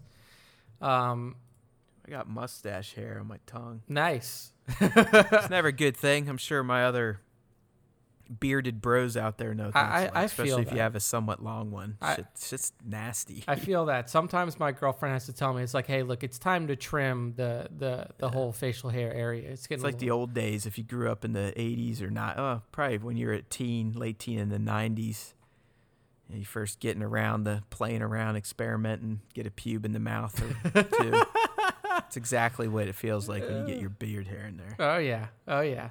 Anyway, on this list, we're gonna kind of run through all the Hey, topics that it's we an have laid out. explicit podcast. People. It I is. can't help There it. is an E on every platform that we're on We for a fully reason. disclose it. I mean, the whole tagline of an uncivilized podcast it's legit. Yeah, it's 100% accurate. I'm pretty sure I hit the post this week and said the F word within the first 30. Nice. You got to keep that record going. It's always a bonus. It's a I will sign say of my intelligence. that sometimes that helps out because it doesn't allow people to believe that we're some sort of family-friendly cast. Like when we first kind of launched as the official Star Wars Time show last year, we put up one of the podcast episodes. Oh yeah, I on remember that. Facebook. That guy's like, go ahead, say it. It's This funny. guy's like, oh, well, I got 5 minutes into it and there was already 10 curse words. I turned it off immediately and I was like, well, thanks for giving it a shot. There you go. But this is an there's explicit pod- Matt losing another listener for us. But that's what keeps it fun for us. If we know we can say Yeah, dirty fuck 'em. words every now and then, it allows us to have a little bit more fun. Fuck that guy, seriously. But as Nick's been trying to get to, and I just keep taking him off track here. We wanted to we're calling them our top ones from the final season of the Clone Wars in terms of just narratives we either want to see resolved or more information for it to be resolved in future properties, that type of stuff. So, dude, we'll just go right down the list. And I think this one's clear we're going to get, but I still want to talk about it and riff on it. And that's Maul's Mandalore defeat in Exile, because where it left off, we knew he took over Mandalore. He took out Pre Vizsla, won in combat, and wielded the Darksaber, and therefore became the ruler. But then the next time we see him, again, he's a little nutty, and he's convincing Ezra to go on this mission to look for shit, and there we go. He still has the Darksaber. Yeah, like we know that somehow. But he's off Mandalore, clearly. Yeah, because Mandalorians are now fighting the Empire for it. Yeah, so he's gone. We just don't know how that happened. And it seems like that initial trailer not the initial trailer, but the trailer that we got a few weeks ago. The most recent one, there's a very direct nod that we're going to see this probably play out. Yeah, and I like how they're bringing in Ahsoka to this thread. Because Ahsoka, I mean, like, what are you supposed to do if you are, Bo-Katan, and you're like, all right, well, a Sith Lord is now the ruler of Mandalore. How the fuck are we supposed to get rid of him? Like, there's nobody who can stand up to him at that point. And well, yeah, they would need help for sure. Yeah. Because I would imagine he's still a master of a crime syndicate, too. I mean, he hangs on that for a good while. yeah, I mean, we've seen that. So he's got plenty of resources at this point. Yeah, so the best person to bring in to take out a Sith is a Jedi, or at least a former and let Jedi. alone, he's probably got loyal fucking Mandalorians. Yeah, on I mean, his he side. still has control of Death Watch at this point. I mean, that's how he took over to start with. Like, he took over that kind of radicalized faction of Mandalorians, and that's what he used to take control of the entire system. So I do feel like that's probably going to be one. I don't want to say one of the first things that's resolved, but no, I think that'll probably be last episode, Yeah. penultimate type of deal. yeah, I think it's going to be a main thread is going to be Ahsoka being tasked not as a Jedi, but as a special liaison to this 332nd to go to Mandalore and fucking get rid of Maul and the Seps and all that shit. yeah. What could be interesting, and it will be interesting to see if they choose to incorporate this storyline. Do you see any kind of do you see Maul communicating with Dryden Voss from Solo? Like, this is That would be fantastic, and I hope so, at least for my Easter egg video series' sake. Yeah, I mean, just something like that, because you mentioned he still has control of these crime syndicates. And I forget which one he took first. I don't know if it was Crimson Dawn at that point. It might have been the Shadow Syndicate. Shadow Syndicate sounds more familiar than it, Right? Crimson Dawn, I don't remember hearing about. But clearly the fact that is revealed in Solo, he amassed even more power after getting kicked off of Mandalore. Yeah. And, so what we want to see is how does he get beat? Or does he even get beat? Because he keeps the freaking Darksaber somehow. So it's not like Ahsoka or Bo is just going to kick his ass. Yeah. He's going to maul his way out of there somehow, and I want to see that. But clearly, I think Ahsoka and Bo and people fighting with Bo are going to be the impetus for him abandoning the throne of Mandalore. Yeah, totally agree there. So that should be a really fun storyline to see play out. And it's, again, like I mentioned, it's another area where you could bring in some of new canon and expand on it. Like, show him, even if it's after his exile, if he's after his defeat, quote unquote, or his, when he leaves Mandalore, show him amassing power, show him, somehow becoming the leader of Crimson Dawn, and bring in those characters that we saw in Solo. No, I love Maul. I mean, it's funny to think about a character that everyone thought was just a one-note wonder has now turned into this much deeper, complex, and much more involved in the overall galactic politics than we ever could imagine when Obi slashed his guts. Oh yeah, exactly. Like for people who like have only watched Star Wars movies and didn't really dabble into the television series, you're literally missing out on the expansion of one of the best Star Wars Maul characters. is fantastic. He is a fantastic character. I mean, yeah, Ray Park brought him to life and made us all think he's a badass, but Sam Witwer, yeah, I mean that's Maul. Yeah, like that guy, he really just put a whole new spin on the dude's personality. Like he became a character in the Clone Wars. Yeah. 100%. I mean, he was just a menace. Yeah. A fighting machine, eye candy in the Phantom Menace. He became an actual living, breathing Star Wars character in the Clone Wars.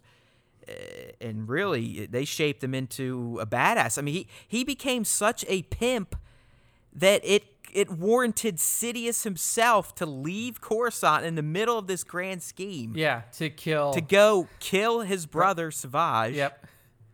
And to essentially break him down. Like, hey, motherfucker, back the fuck up. It's like, you've already failed me once. Like, I've gotten rid of you. So that was a cool scene. And that's honestly where Maul's story ended in the Clone Wars, and that's where we're going to see it pick up. Is essentially Sidious took out his brother and just beat him down, but he still stays on Mandalore. Yeah. As its ruler. So, and that's what we're going to see. This next one, dude, this is a direct callback to the original Clone Wars cartoon, the Gennady one that is no longer canon, which sucks. Yeah. Because I love these things. I mean, I loved his art style. I loved their tone.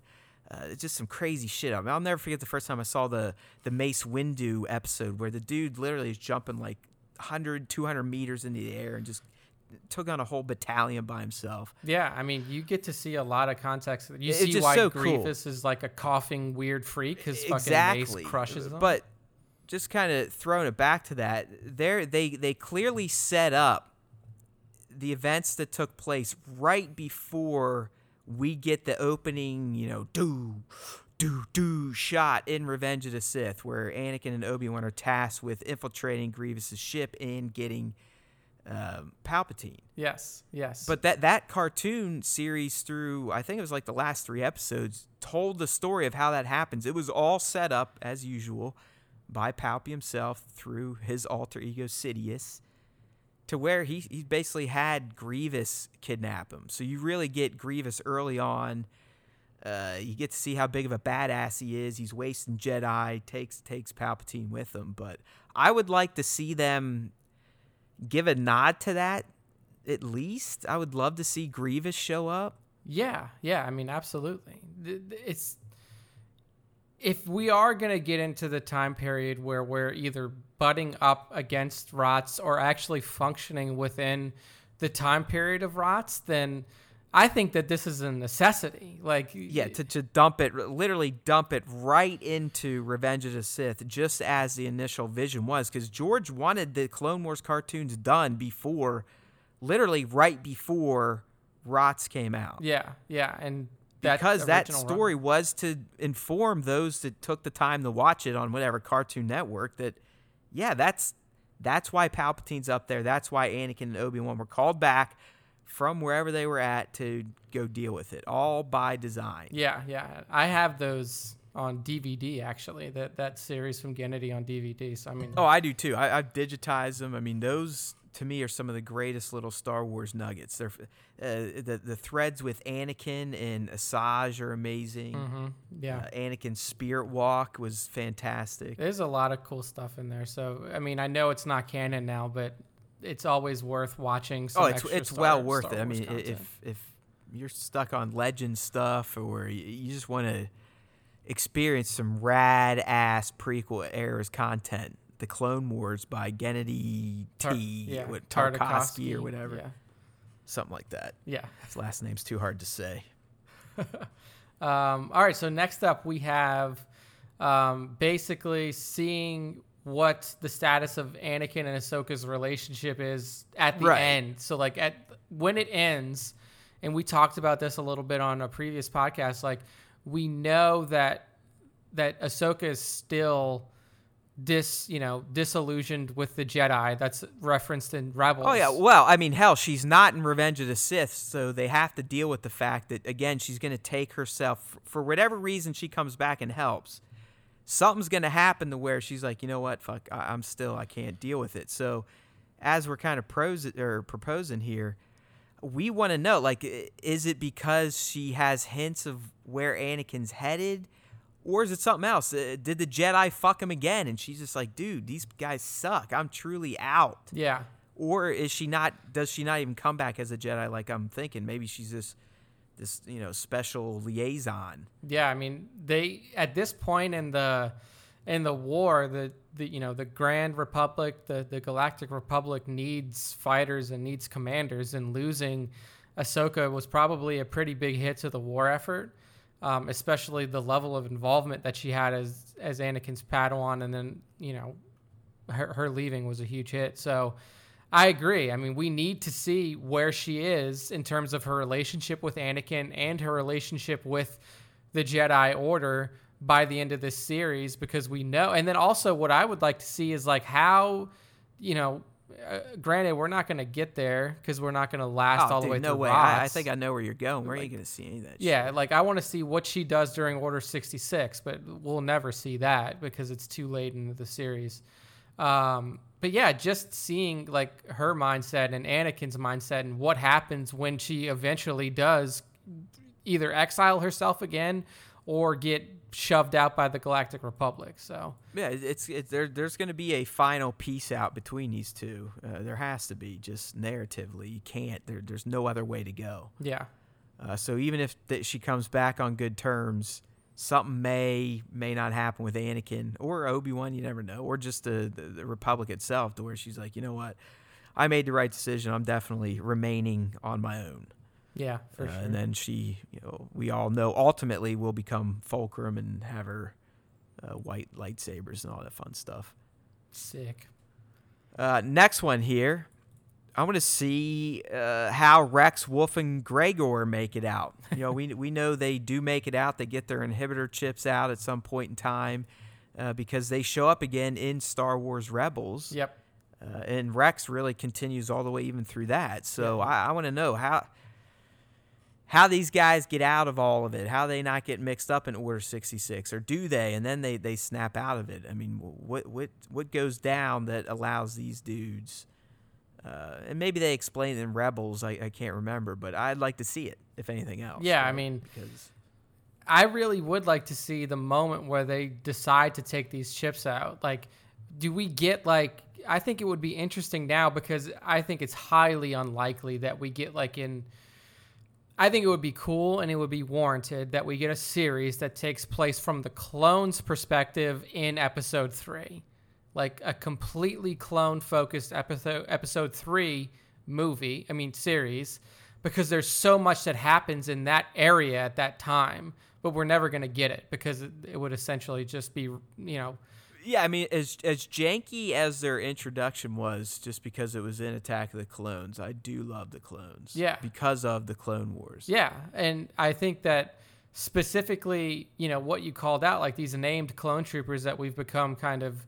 attached to seeing. Oh, they're still my buddies because of that fucking game we play. Yeah, Galaxy. I mean, even more so now than ever. I mean, the 501. Strong as fuck, yo. We got Echo. We got Fives. We got Rex. Mm-hmm. Right. Yeah. The ARC ARC trooper now Trooper. is in that little squad. So. Yeah, Echo 5 Rex, Cody's in there too. Or, well, But Cody's you know, not I mean, 5, I want to but- see these named ones, how they get out. Like, are we going to see them get out? Or do they leave the Republic before the shit goes down Yeah. because they see what's happening? Yeah, I would like to see I would hope that they put that moment in where they cut out the inhibitor chips now. Like, have something in there where, like, I think Well, that there was they already already in there. know Like, at clone this point. stuff is, like, starting to, like, your brain can short circuit. Well, yeah, they basically. know because this is already established in the Clone Wars. Yeah, I forget. remember I that think episode. I don't know if it was Fives, but one of their chips starts to get fucked up. Yeah, and, like, and it this- makes him go nuts. Like he starts trying to kill Jedi, if not kills one. Yeah, I think he does. Like, there was a... yeah. Before Order 66 gets executed. Uh-huh. So Like, I remember that episode at this point, they specifically. do know that these things are in their heads. I mean, they already knew, yes, because that's how they're. But they know there's maybe something not right with some of the commands in there. Yeah, hidden programming. So yeah, for sure, that would be a great moment to Okay. include in there as well. And we're back, thanks to our sponsors at Shitty Internet or Fucked Up Technology for that commercial break. All right, dude. So yeah, something just snafu'd out there. Is either Nick's hamster or my hamster decided to go on strike there for a second. Yeah. So we were riffing on our Clone Wars ones, right? Yep. In particular, the one about Anakin's fall, and you were setting it up perfectly. I was like, good. He's going right where I was going. And what Nick essentially said was, we just want more of the same from the Clone Wars and how it handled Anakin Skywalker. Because, I've been on record multiple times on the show, even back in the day in the EB years, saying that the Clone Wars are the prequels. That's all the prequel stories you need to know in terms of the most important thread, which was the fall of one Anakin Skywalker, a.k.a. the Chosen One, from the light side of the Force. Yeah. To become one of the most evil motherfuckers in all of cinema, let alone the Star Wars galaxy. Yeah, I mean, for me, the way that I think about episodes 1 through 6 is that it's not it's Star Wars, but there should be a huge subtitle under episodes 1 through 6 that says the tragedy of Anakin Skywalker.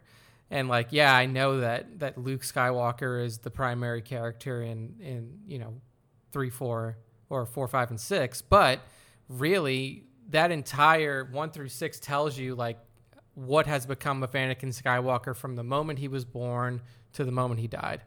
So seeing and really, Yeah, he had a pretty shitty life if you think about he it. did. His life sucked. He was a fucking slave. yeah, He essentially he got won by a Jedi guy.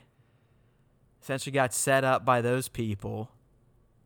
Fell in love like any motherfucker would with Natalie Portman at that age. I mean, who wouldn't? Yeah. I know I did. yeah. I mean, Natalie Portman is a beautiful woman, and Yeah.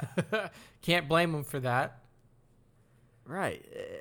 And then he feels like she's going to die because he's going to do it. But he doesn't know that, but he's too dumb. And then in the movie, he's just like, what's up? I'm Darth Vader. Yeah, and this is really where you get the tragedy in that. You get the tragedy of Anakin Skywalker through the Clone Wars. So You see a lot. I mean, you see much more of his darkness, because that's another thing you don't get a lot in the live action prequels. You don't get a lot of dark moments from Anakin that are genuine. I mean, you get that bullshit early on in Clones where he's literally bitching and moaning to Padme, like, "Oh, Obi-Wan, he's holding me back," Yeah. and, that crap. But then you get that just beautifully dark moment at the Lars homestead, in the shop, where Hayden just killed it. And that's the one time still. I mean, it almost gives me chills when I see that scene, because it's the only time in all the prequels I was like, that is fucking Darth Vader. Yes. Yeah. That's what I wanted to see more of. And you get that shit in the Clone Wars. I mean, there's episodes Anakin's literally beating the fuck out of people because they're trying to date Padme and shit. yeah, Rush Clovis. Yeah, I mean, he's literally fighting motherfuckers. Yeah, it's crazy. I mean, that's the kind of Or shit just that putting we see. whole companies or battalions at risk with his maneuvers in space and some of the shit he pulls off. I mean, he truly is that legendary figure that I thought he would be when I heard Obi-Wan's ass lying to Luke back in A New Hope about this magical guy named Anakin who fought in the Clone Wars. Yeah. I mean, 100%. So hopefully we get more of that. It seems just continue, but it's got to be even darker because you got to remember he is on the precipice of making that decision to buck it all. Like if we fuck you, Ahsoka, fuck you, Padme, fuck everyone. If we get to where we think we're going to be in this show, like if we're getting either right to the beginning of Rots or a little bit into Rots, then you're talking, what, a matter of weeks until he becomes Darth Vader? Right. I mean, the Revenge of the Sith timeline is a doozy to try and figure out. Yeah. But, it's a little bit all over the place. But yeah, I mean, I guess you could base it on her stomach, and I think it gets bigger, so it probably is some months. Yeah, who knows? Because who the fuck knows, man? Essentially, at the end of that, like he finds out she's pregnant at the very beginning of the movie, but we don't know how far along she is. And then at the end of the movie, she has the babies. So somewhere in that timeline, there was a stretch of months, unless he found out that she was pregnant in her 9th month of pregnancy. Or maybe space pregnancies don't work the same. Who knows? Maybe if you live on Coruscant, then like you only have a 5-month-long pregnancy and not a 9-month-long pregnancy. Yeah, I don't know. That's the least of my worries when it comes to Revenge of the Sith. Yeah, is the timeline. I'm just like, fuck it. The baby. But hey, I mean that's what we're hoping for in this final season of Clone Wars. Let's get some more of that angry Anakin, that disturbed Anakin, a guy that would just buck it all for, empty promises, not knowing better, because he does have that passion for everything. Yeah, 100%. That we didn't get, but that's why we love the cartoons, my friends. They fill in. You've been missing out if you skipped out on those. I promise you. They fill in the gaps. So the last one up we have for our wants. It just really plays into what we've been riffing on. Exactly. Yeah. Playing off the back of Anakin's moments, kind of Kenobi's mind frame about those moments, about Anakin in general. Because really, I mean, this is his closest friend. Anakin Skywalker and Obi-Wan Kenobi are best friends. They're like brothers, Kenobi says. And I hate myself for not rewatching it again just to be ready for this and really know the lore. But I do believe it's established in the Clone Wars that while Obi-Wan always is like the goody good and does support the council, I do think it's either made clear through facial expressions or just, dialogue off the record that he understands that Anakin's kind of getting janked and fucked over sometimes by the council. Yeah, I mean, but he's still like, the council's the council. Yeah, he's a Jedi. He is a Jedi master. He's a textbook motherfucker until he gets old and loony from hanging out in Tatooine. Then he likes to lie. Yeah, then he can fudge to the truth a little. Tell some bullshit. Yeah. Then things that can be told from a different point of view, as George so excellently put that. Yeah, that's all he does. That's all he did back then is fucking just slang some shit at Luke. But I mean, Kenobi. I mean, there's two main characters in this series. It's Kenobi and it's Anakin. So I mean, hopefully we get a lot of Obi's perspective on this too, because as I was saying, like these people are, I mean, like these two guys are best friends. Like they're almost family, and it's hard to believe that Obi-Wan wouldn't be able to see the seeds of Anakin's demise being sowed right before his own eyes. Like he's not a stupid person. Like, yeah, he is, a textbook Jedi. Mean, he hangs out with a bunch of bozos at the council. I mean, the fact that Yoda couldn't see just the obvious shit that Palpatine was doing with Skywalker from day one on Naboo. Yeah. And he literally walks up to him and says, I'm going to be watching your career with great interest. Yeah. Hint, hint, wink, wink. I mean, he might as well have done that and turn around and be like, psst, I'm fucking Sidious. Yeah, and like literally that decision to put him on the council and not make him the master, like, why would you do that? By design to spread contention, and hate, discontent, malice, and just like it. I mean, I don't know if Yoda would have made that decision on his own if Mace wasn't there, because Mace is the one who called it out. Like, yeah, you're on the council, you're not a master. But like You gotta. Well, like, Mace come on. is kind of a cunt. He's a cocky motherfucker. Yeah. He was a hard ass. I mean, he never liked Anakin from day one, and he's the biggest dick in the cartoon as well. Yeah, he is. He's I don't know. I mean, he's a Grandmaster Jedi. Like, there's only two Grandmasters. It's Mace and it's Yoda. So, I mean... Yeah, he's just straight up. But Yoda is more, he does it on the down low, in his back-ass language. Yeah. I mean, he more or less is always like, Anakin, don't be a fucking idiot without being mean about it. Yeah, so... But Wendy's like, fuck you. We can't trust you. You're a fucking hothead. You're nuts. It literally, like, Mace... If Mace Windu was not there, Anakin Skywalker may still be a Jedi. Right. And it's like I said, I mean, I totally get how it made sense that Mace was the one that's there for this moment based on how he treats him, but more so for how he's treated in the cartoon, because it's even worse than what you get in live action. But at least Mace is the one, he gets, a couple lines throughout 3 movies that, you can figure out that he's not a fan of Anakin Skywalker. Yeah, exactly. But in the cartoon, I mean, he goes out of his way to fuck with this guy. Yeah. I mean, it was a real, like, contentious relationship, to say the least, between Anakin and Mace Windu. So... it's going to be interesting to see. I mean, also just to see how that progresses on. I mean, it has to get worse as it goes on. Like, Mace still has to be a dick, and Anakin still has to just eat shit until, that moment in Rots in the fucking throne room or the Senate chambers.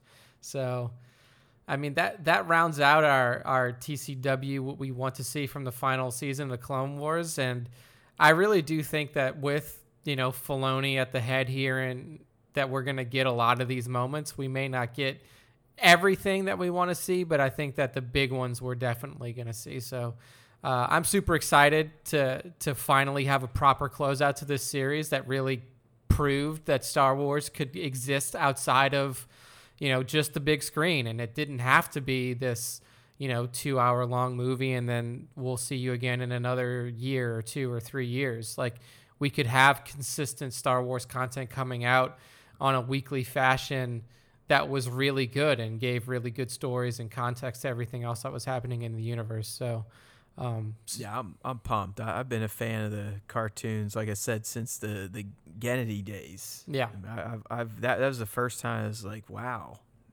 something different, Star Wars. Because I mean, you got to think about, even up until then, there wasn't much. I mean, you had the Ewok adventure movies and shit like that. It was mostly like, it was the movies, and then it was video games. Well, you had novels. The little Boba Fett animation thing from the holiday special. Yeah. Like the blue version. Yeah. I mean, if you weren't reading the books back then there really wasn't Star Wars content outside of the movies. Like, that's where George chose to continue his storytelling initially, was through novels. And that's why, before, Disney kind of reset canon, there were 50, 60, 70 books in Star Wars canon that happened in between movies and after movies and far after movies. And, it was an extensive piece of, of storytelling that was done in those books. But then, and then we get the Clone Wars, and then after that we get Rebels, and then boom, now we have a full division of Star Wars animated series that probably will not stop coming out until Disney decides to lock Dave Filoni in a closet somewhere. Or just hire Daz Tibbles on Instagram, at Daz Tibbles. Yes, thank you. Please do that. Thank you. It's Dave. Thank you. So yeah, that wraps up our TCW one. So that's going to bring us into the final segment here of the Star Wars Show. Here we go. The best time, the time for you. The only guys. time most of you motherfuckers listen.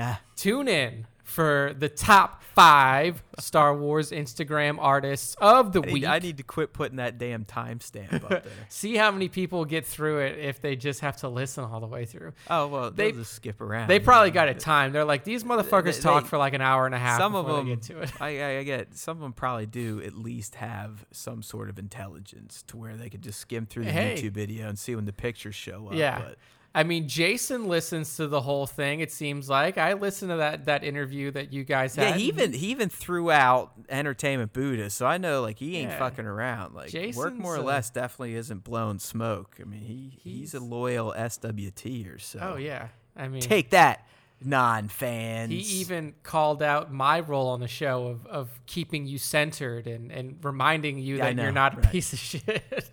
Yes, I truly am nuts, and more people know about it now than ever. But that's good. I guess that's what sells. So indeed it does. Before we get into the top 5 Star Wars fan arts features of the week, as chosen by your buddy at that Nick C on Instagram, it's me. I have no hand in this anymore. It's all Nick. It is. It's just me. Quit coming at me and sending me all these death threats about spiders are gonna do something to Nick. I've seen I'm starting to get some IG tags and some. I'm doing it on purpose. I'm like because I know I have a little bit more free time throughout my day because I'm not a true 9 to 5er. I can float in and out, stay up late, get up early, work whenever. So I'm usually the one manning the at Star Wars Time Show account, but it's much more active these days. So I'm trying to kick some of it off to Nick when they keep yelling at me about top 5 shit. Look, guys, it's not like, go hit up at that Nick C. It's not a guarantee, people. It's nobody's guaranteed to make the top 5. And look, I've been saying for the last since 2020 started.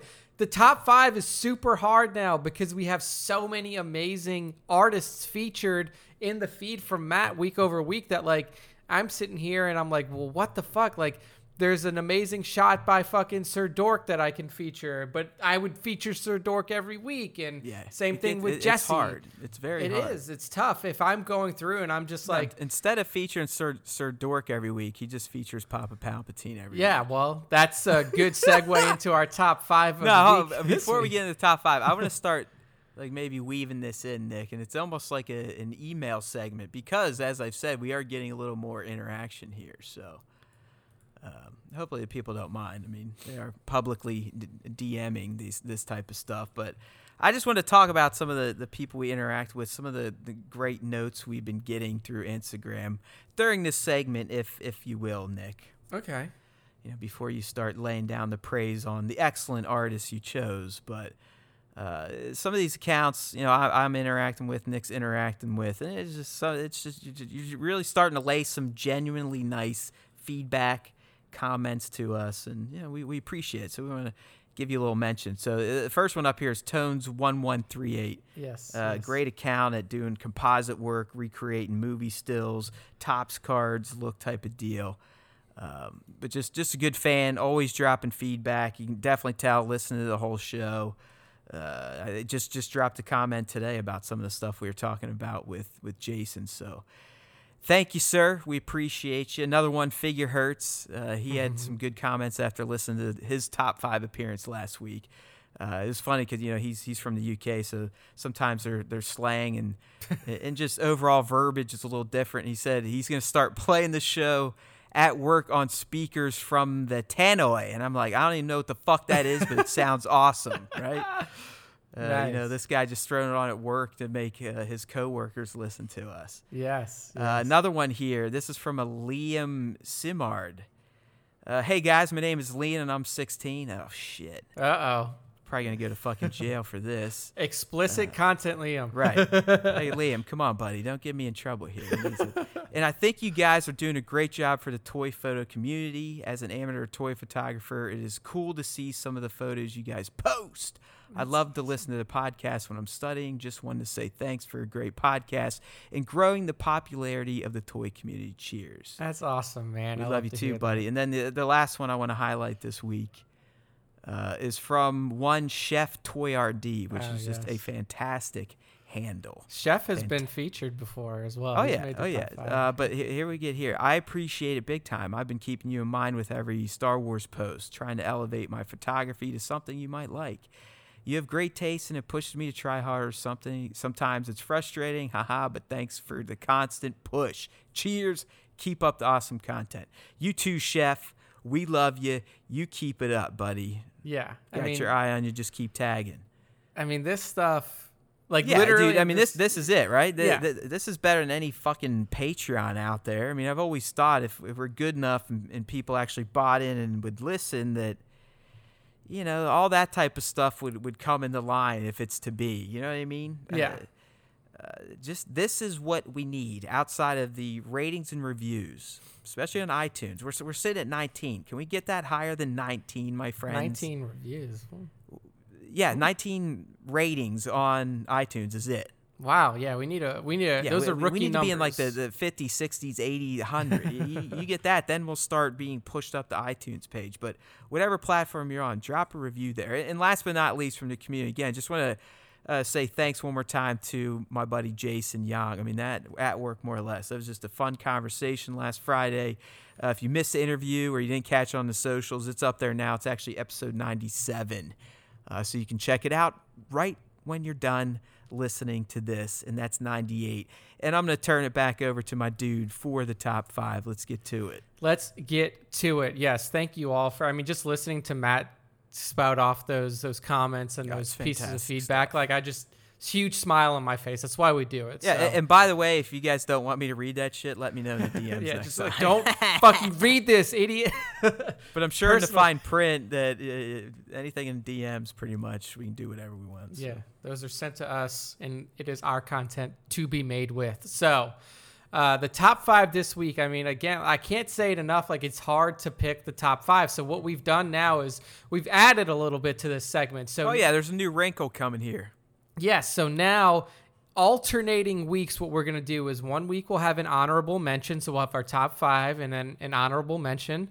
And then the next week we will have a Haywood Pop breakdown section. So I will pick a photo from Matt's Haywood Pop feed, and he will kindly break it down for us in the top 5 segment. So this week, and maybe start back deep on some real crappy ones. I'll go to the very first picture you ever posted. Yeah, why not? Because I don't want the pressure of, oh shit, I got to now start making sure I have new shots for Nick to fucking. No, yeah, I will reach back. Yeah, pick some stuff where you're just like, oh my god, why'd this guy even keep doing this shit? It will be another opportunity for Matt to shit on himself week over week. Yeah, it's always fun. It's always fun for me, at least. Yeah, so it'll add a fun little bit for this. So this week we're starting off with the honorable mention. So I'll go through the top 5, and then I'll call out the honorable mention. And then next week we will have the Haywood Pop breakdown shot. So first up this week in the top 5, and Matt kind of alluded to it before we got here, is Triple P with a back-to-back. I mean, we've had back-to-backers before, but Matt almost seemingly called this out with the 4. So it's almost like he went through the world between worlds to this week to look at my top 5. And then the shot even evokes, it's just like, it's pretty much Papa saying, I am a god at this. Yeah, it's fucking amazing. So what we see is Obi-Wan Kenobi, old man Obi-Wan from A New Hope, and he has just slayed a whole cadre of troopers, and he is holding his arms out like Jesus, and there's just fucking blasters going off, just fucking He is firing. the true Force Jesus right here. Yeah, he has all their blasters hovering around him thanks to the Force, and they're about to pop off, or some are popping off. Yeah. It's just amazing because it's so un-Obi-Wan like, but the figure and the sculpt, and I believe this is the figure arts Obi-Wan, he just looks perfect. Like, he looks like he's in such a zen moment after just murdering essentially an entire squad of stormtroopers, and then taunting them with their own weapons. Yeah, I mean, his face, the face sculpt for this is perfect. So, I mean, this is the caption here: "Run, Luke." Yeah, I mean, this would be like the rated R take on the escape from the Death Star in A New Hope. Yeah, where he's just fucking sitting there like Rambo, shooting down all these troopers with their own guns, just blowing their fucking brains out and shit. I fucking love it, man. I mean, this is vintage Papa. I mean, the guy just, I don't know, like, his imagination is just so out there. I love it. So at Papa Palpatine Photography, Papa_Palpatine_photography. If you're not already following this guy, I mean, I don't know what you're doing. Like Matt says, it seems like he is becoming like a week over week favorite for the top 5, but make sure to put your likes onto this man's page. he is a true genius of the form. Yeah, I mean, it's just it's daily too. Like this guy is committed. I don't know if he's starting to get paid now at this point. It looks like he's doing some commission shit. I hope he does. BBTS. Yeah. I think he's at least getting some serious store credit with Big Bad Toy Store, which isn't bad. BBTS has been one of my favorites for years of being a collector. Yeah, I mean, Papa, I mean, like... But literally, just him and his brother, Remember the Clones. He's another one. Like, these guys, they either on the weekend spend hours just setting up detailed little scenes and doing their shoots and getting it all prepped for the week, or they go out and do this daily. Yeah, I mean, that's an amazing setup to have, though, is like, your brother is into this hobby too, and then you guys can bounce ideas off each other and then help each other with setup. And you never... I don't even know if they live around each other anymore, but I see that they'll comment each other's work and be like, yeah, that looks sweet, bro. So it's like they probably don't know what the fuck they're doing. Then they each just see their work, and even through their shots, you can almost see the relation. Yeah. You know what I mean? Yeah. Like the styles are kind of similar, but Papa, man, like you said, sometimes the scenes he cooks up, it's just the imagination is something else. Yeah, it's incredible. Definitely Rambo Star Wars. Yeah.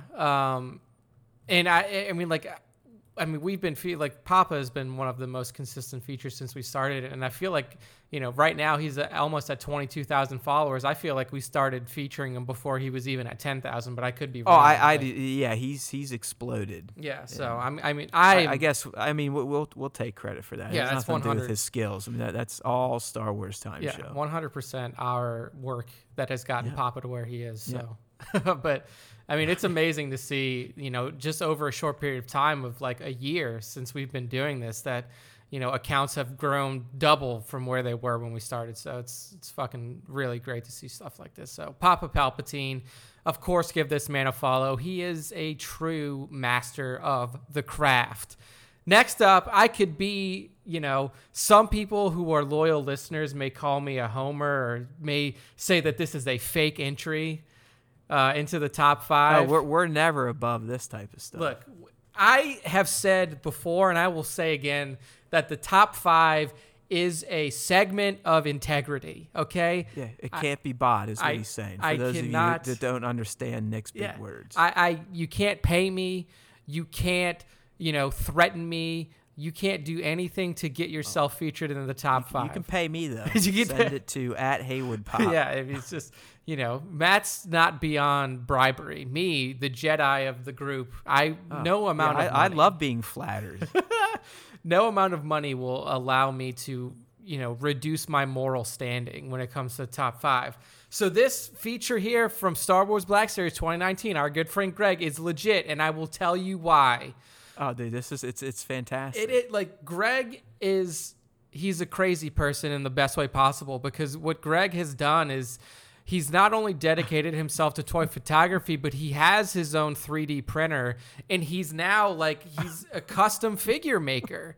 Like Greg, this entire shot, everything in this shot, besides the 2 egg attacks and probably the skateboard, this motherfucker has designed or found designs for and printed out on his printer, and then with Photoshop is dropping nods to us, Sir Dorks in there. Mm-hmm.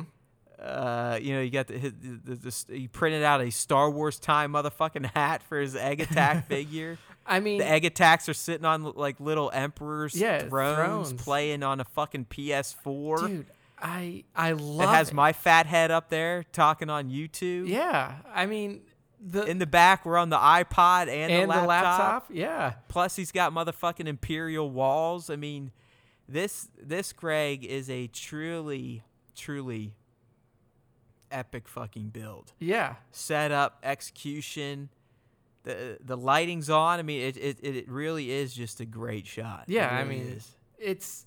This is the kind of thing where I'm overwhelmed, because it's just like, not only has Greg cooked up an incredible concept in his mind, but he had to build the pieces to execute it, which makes it even that much harder. And the fact that he was able to do it with such it has such a cool feel to it because it's Vader and it's a Stormtrooper egg attack figures, and you can see them sitting there like the troopers holding a PS4 controller. I mean, I love how this is it set feels like they're hanging out, they're chilling. Yeah. I mean, I think Vader's on like an arcade machine hovering his saber up there. Yeah. It's like Homeboy's got his little controller playing Fallen Order on the PS4. Yeah, it's like a There's a little fucking camera. They got the Darth Vader comic book that we just reviewed last week. I mean, that's why I love Greg. I mean, his attention to detail, all the little nuances, little Easter eggs for the show. And if you didn't know, the little Stormtrooper is Nick. Yes, like, that he's is named me. that. He's named that Nick. That's his little buddy.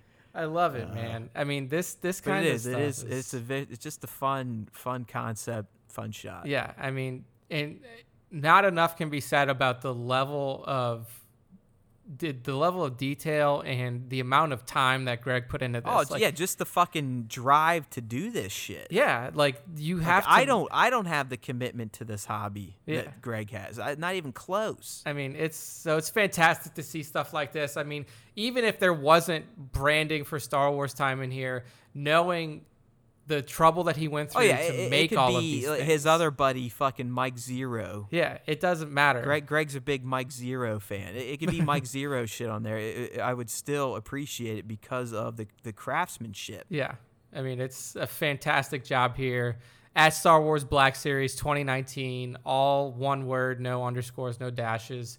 Give him a Greggy follow. buddy. Literally, the one person you can count on pretty much to get a mention every show. That's right. That's right. He doesn't give a fly. He doesn't give a flying fuck. No. That's the top 5 crack, and And- he got himself a little hit. So There you go. you're in trouble now, Nick. And God knows what he's gonna print. Oh, up now next. it's going to be Spencer's going to be all over me. Spencer's Yeah, they're gonna say- Barron's yeah, Black that's Series right. is going to be back all over me. But I mean, this really was just excellent We craftsmanship. got Spencer overall. does it right. He goes out on his toy safaris with the hat on. He does. I mean, I saw the pictures that were on his. Yeah. I have a feeling at some point though he's going to be like these crazy sports fan when a major athlete leaves their team and he's going to do a public burning of it. Oh or no, something. Spencer, don't do that, buddy. Don't do that. You can't burn like that. Nick was like, oh no. Don't do that. We don't need a fucking TO situation Yeah, on that's our what, hands that's what here, Nick's but- going to be doing when Drew Brees leaves. Oh man, he's gonna retire before he won't play anywhere other than New Orleans. But we'll see. We'll see. Trade up for Tommy Boy. Yeah. All right. So next up on the top 5 is a returning top 5 member on Dad Fett, and this is just like I really enjoy this from him because Dad, he's more of, to me, like a diorama type of guy. I mean, he has this crazy, almost like Star Wars 1313 or Star Wars Underworld deal, George Lucas style diorama that he uses a lot throughout the week. So when I saw this pop up, which is more like a concept portrait, I was like, hell yeah, Dad Fett. Yeah, dude, it's really fucking awesome. Yeah, it's this chill shot of Padawan Kenobi here floating his saber. I don't know. Like I said, it's very toned down, tame for a Dad Fett shot, like his usual Dio work. Is that Qui-Gon saber though? No, that's his. That's okay. That's Obi's. That's Obi's. Yeah, Obi's always goes with the style where he has those little knobbies on the Yeah. bottom. That's why even Luke gives that nod to Obi-Wan. Yeah.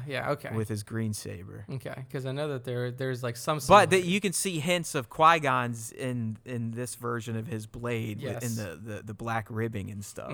Yeah, that's where I got a little thrown off initially. But yeah, I think this is the recently released Black Series figure. Or maybe it's a figure arts actually. Now that I'm looking at it, Yeah, I think this might be the figure arts. he has the hashtag SH. Oh yeah, Figure yeah. Arts I in guess there. I should just use my fucking eyes, right? Yeah, there it is. Star Wars 13. Like I said, he loves Star Wars 1313. the project that never was, but I know. well, apparently it was for 5 years, Yeah, but it's- George still didn't give a flying fuck. threw it out the window. But I mean, yeah, I mean, I love this shot. You know, you rarely get to see, you know, these young Obi-Wan shots, and especially from the TPM era. So I love the figure. I love It's the a great pose. figure. I mean, these are when this figure first came out, when they just figure arts just wiped the mat with Hasbro face sculpts and paints. Yeah. I mean, wipe the map. It wasn't even close. These days, it's a closer race, and for the price, it's kind of a no-brainer anymore. But look how good this thing looks. Nick, this figure's tiny. I mean, he's only like 6 inches high. Yeah, no, this looks like a full-size version of fucking exactly. Ewan Dad's McGregor. gotten up close enough, and then just with the lighting and the nice pose there, it looks like a full-grown young Ewan McGregor. Yeah, that's what always blows my mind. I mean, you do it, Dad, other photographers that we featured in the top 5, and it's something that every time I see it, I'm like, God, I can't believe that you guys can position the camera, position these figures in a way where like you can take a 6-inch piece of plastic and make it look like a real fucking human being. I mean, like it's just fucking amazing. Well, one of the easiest ways to do it is spend $800 on a 100mm macro lens. Yeah, I heard Jason kind of going over his setup, and I was like, man, that's probably pretty. Yeah, he's costly. got some nice gear, and then he's talking about going to Sony and route, stuff. yeah. So his camera's nice now. He's got that full framer. Yeah, so I mean, beautiful shot, beautiful concept here by Dad Fat. I really love the feel of this shot, and I can see like this may be like a trial, Obi-Wan first constructing his lightsaber after his his Jedi Knight trials or something like that. I mean, it's really fucking cool. So hats off to @DadFett, DADFETT on Instagram. Next up, another returning top 5 member, and this is Mr. Intergalactic Raptor, intergalactic_Raptor on Instagram. And it's just there's so many different elements at play here in this shot that What's your favorite? Because I've got mine. Like when I instantly look at it, I've got my favorite aspect of the shot. For me, it's the fucking Jawa that's flying out of the way. Well, fucking, I mean, this is. Well, for me, it's the Mando looking dead at the camera, like, "Hey, check this shit out, motherfucker." Oh yeah, I mean, it's fucking fantastic, dude. There's so many good parts to it. So what you see here is Mando in his beat up armor, not his Beskar, dope shit, whipping Rey from TFA, her speeder at that time, the one that looked like a big fudgesicle. And he's like skidding it around, and he hit a Jawa or a Jawa is diving out of the way of fucking Mando's acrobatics. He jacked it because I mean the original caption is Mando gets revenge on a Jawa. Yes, that's he went back and just fucking plowed the little guy. Yeah, I mean this is just such a fun concept here by Intergalactic Raptor, and you're right, dude. Like the way that Mando's looking at the camera is like, I got him, or something like. Yeah, it's like what? It's like what? Don't fuck with me. That's exactly what it is. You're like, yeah, I am the Mandalorian. Yeah, it's some really fun shit, and shots like this, I mean, it's always really cool to see the concepts that people come up with in their heads, and the way. Yeah, and these are hard to pull off because I mean you got to get the Jawa in there. Yep. And he's probably floating on a wire, or wires jammed up his ass to do that. There's, these vehicles come with little clear stands, so I'm assuming that's what he used there. Had to prop the cape up if it's not wired. Had to get the sand blast, so it's either like a foot kick or an air blast down at the sand. And then the smoke in the back's either from post or, atmosphere aerosol, something like that. And then everything's mixed in with layers in Photoshop. Yeah. So it's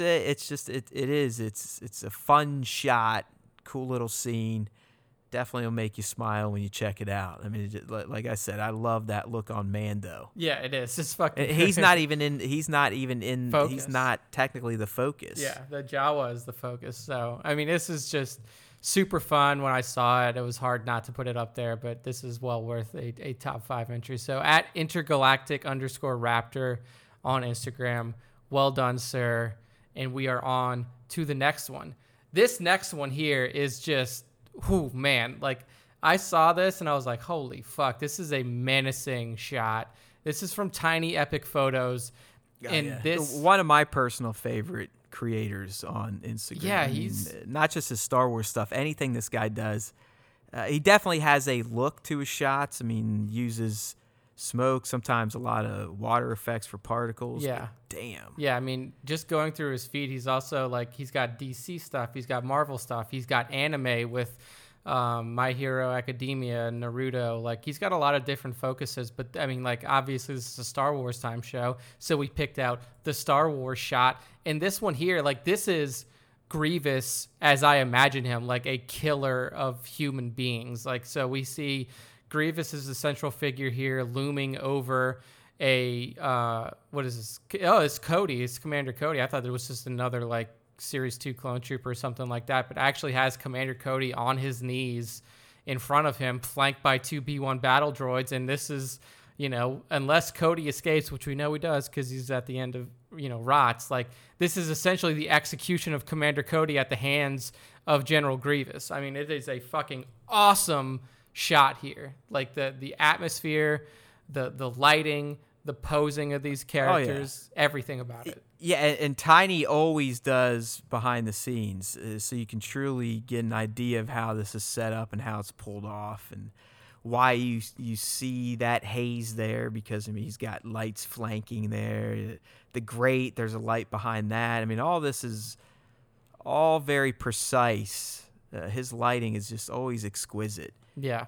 And that's what you get. I mean, when you properly light stuff and then use, you know, practical effects like aerosol or water, smoke, whatever, fog. It's amazing what a capture can. What a camera can see. Yeah, I mean, this looks like it could have come from, you know, a live action version of the Clone Wars, or, you know, from a Clone Wars movie that was done. So I mean, this was a really fucking cool shot. I like how he calls out that this was, you know, there were some inspirations here. Remember, the Clone Troopers was called out. You know, this is Papa's brother, I believe. And then, you know, also he said he went to see Birds of Prey, and there was a shot similar to this, and I believe there was. Yeah, it's when she's captured by General Kenobi. Yes. Yeah. So, awesome job here by Tiny Epic Photos. Really amazing to see shit like this in our feed day over day. So well done. And then that brings us to our honorable mention. Like I said before, this week is going to have an honorable mention in it. Like, and look, even picking the honorable mention was hard because there's so many fucking good shots. Yeah, that's why. I mean, even though I dump probably hours of my week into the setup, I still don't envy what Nick has to do. It's difficult. I mean, like when we first started doing this, like March, April of last year, top 5 was pretty easy. You know, it was easier to pick out. Now there's just, I could make a top 10, I could make a top 100, I could make a top anything. Like, there's so many good shots. But this one here from creators.inc.project is really cool because it takes Matt's favorite Star Wars character of all time, my man, and really puts him in an environment where he shows why he's Matt's favorite Star Wars character of all time, because the power that is associated with him and the way that he can essentially take an entire group of stormtroopers and just throw them around like they're nothing. And that's exactly what we see here from the shot from Creators Inc. Project. Yeah, and that's what initially caught my eye, that and the atmosphere, and just really Vader's pose. He looks like he's having a bad fucking day, and when Vader has a bad day, those around him pay for it. It's kind of like me in my own real life. Just ask my wife. And even my daughter at 4, I think she's starting to realize when Daddy wakes up on the wrong side of the bed, it's not good. Yeah, and that's what we're getting here in this shot with his little battalion. There's a variety of stormtroopers in there as well. Yeah. It looks like there. I can at least see a scout trooper in the back. You have a standard stormtrooper off to the left.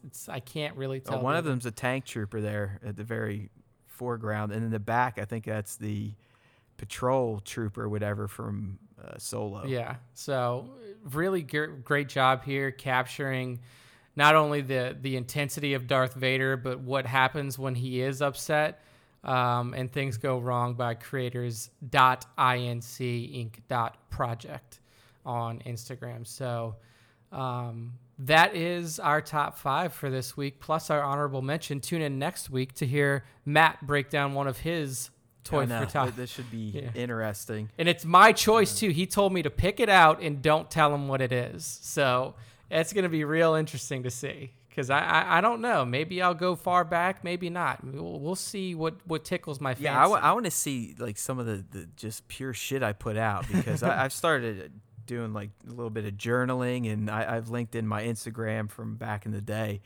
And every day it gives me on this day notices, and it goes back as far as it can find posts. And there's some shit popping up from, it seems 4 years ago is the time that I really invested or started getting into this shit.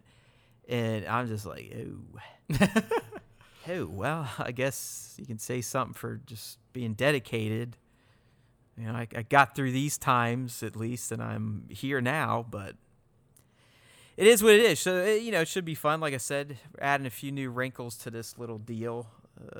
Moving forward, you never know. We like to change things up, but it is that time of the show where we have to say goodbye. So let's do that dance, and that dance is meant to get you over to StarWarsTime.net. And please, subscribe if you're new. If you're not, rate and review. You like that? It rhymes. I should write that down because I could just say it, at this time at the end of every cast instead of trying to do this over and over and over again. But all, in all seriousness, StarWarsTime.net, you can get our content there. The stuff we put up on YouTube, the stuff that we typically talk about on the show is always going to be up on StarWarsTime.net. Subscribe to podcast links. Everything you need can be found there because there's always time for Star Wars Time.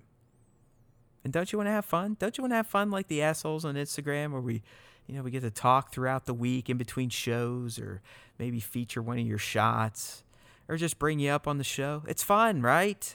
Ask someone that has listened. Get down with the Star Wars Time Show, bros. At Star Wars Time Show on Instagram if you want to participate in the top 5 stuff. All right? And remember, if you listen to the Star Wars Time Show, the Force will be with you, always.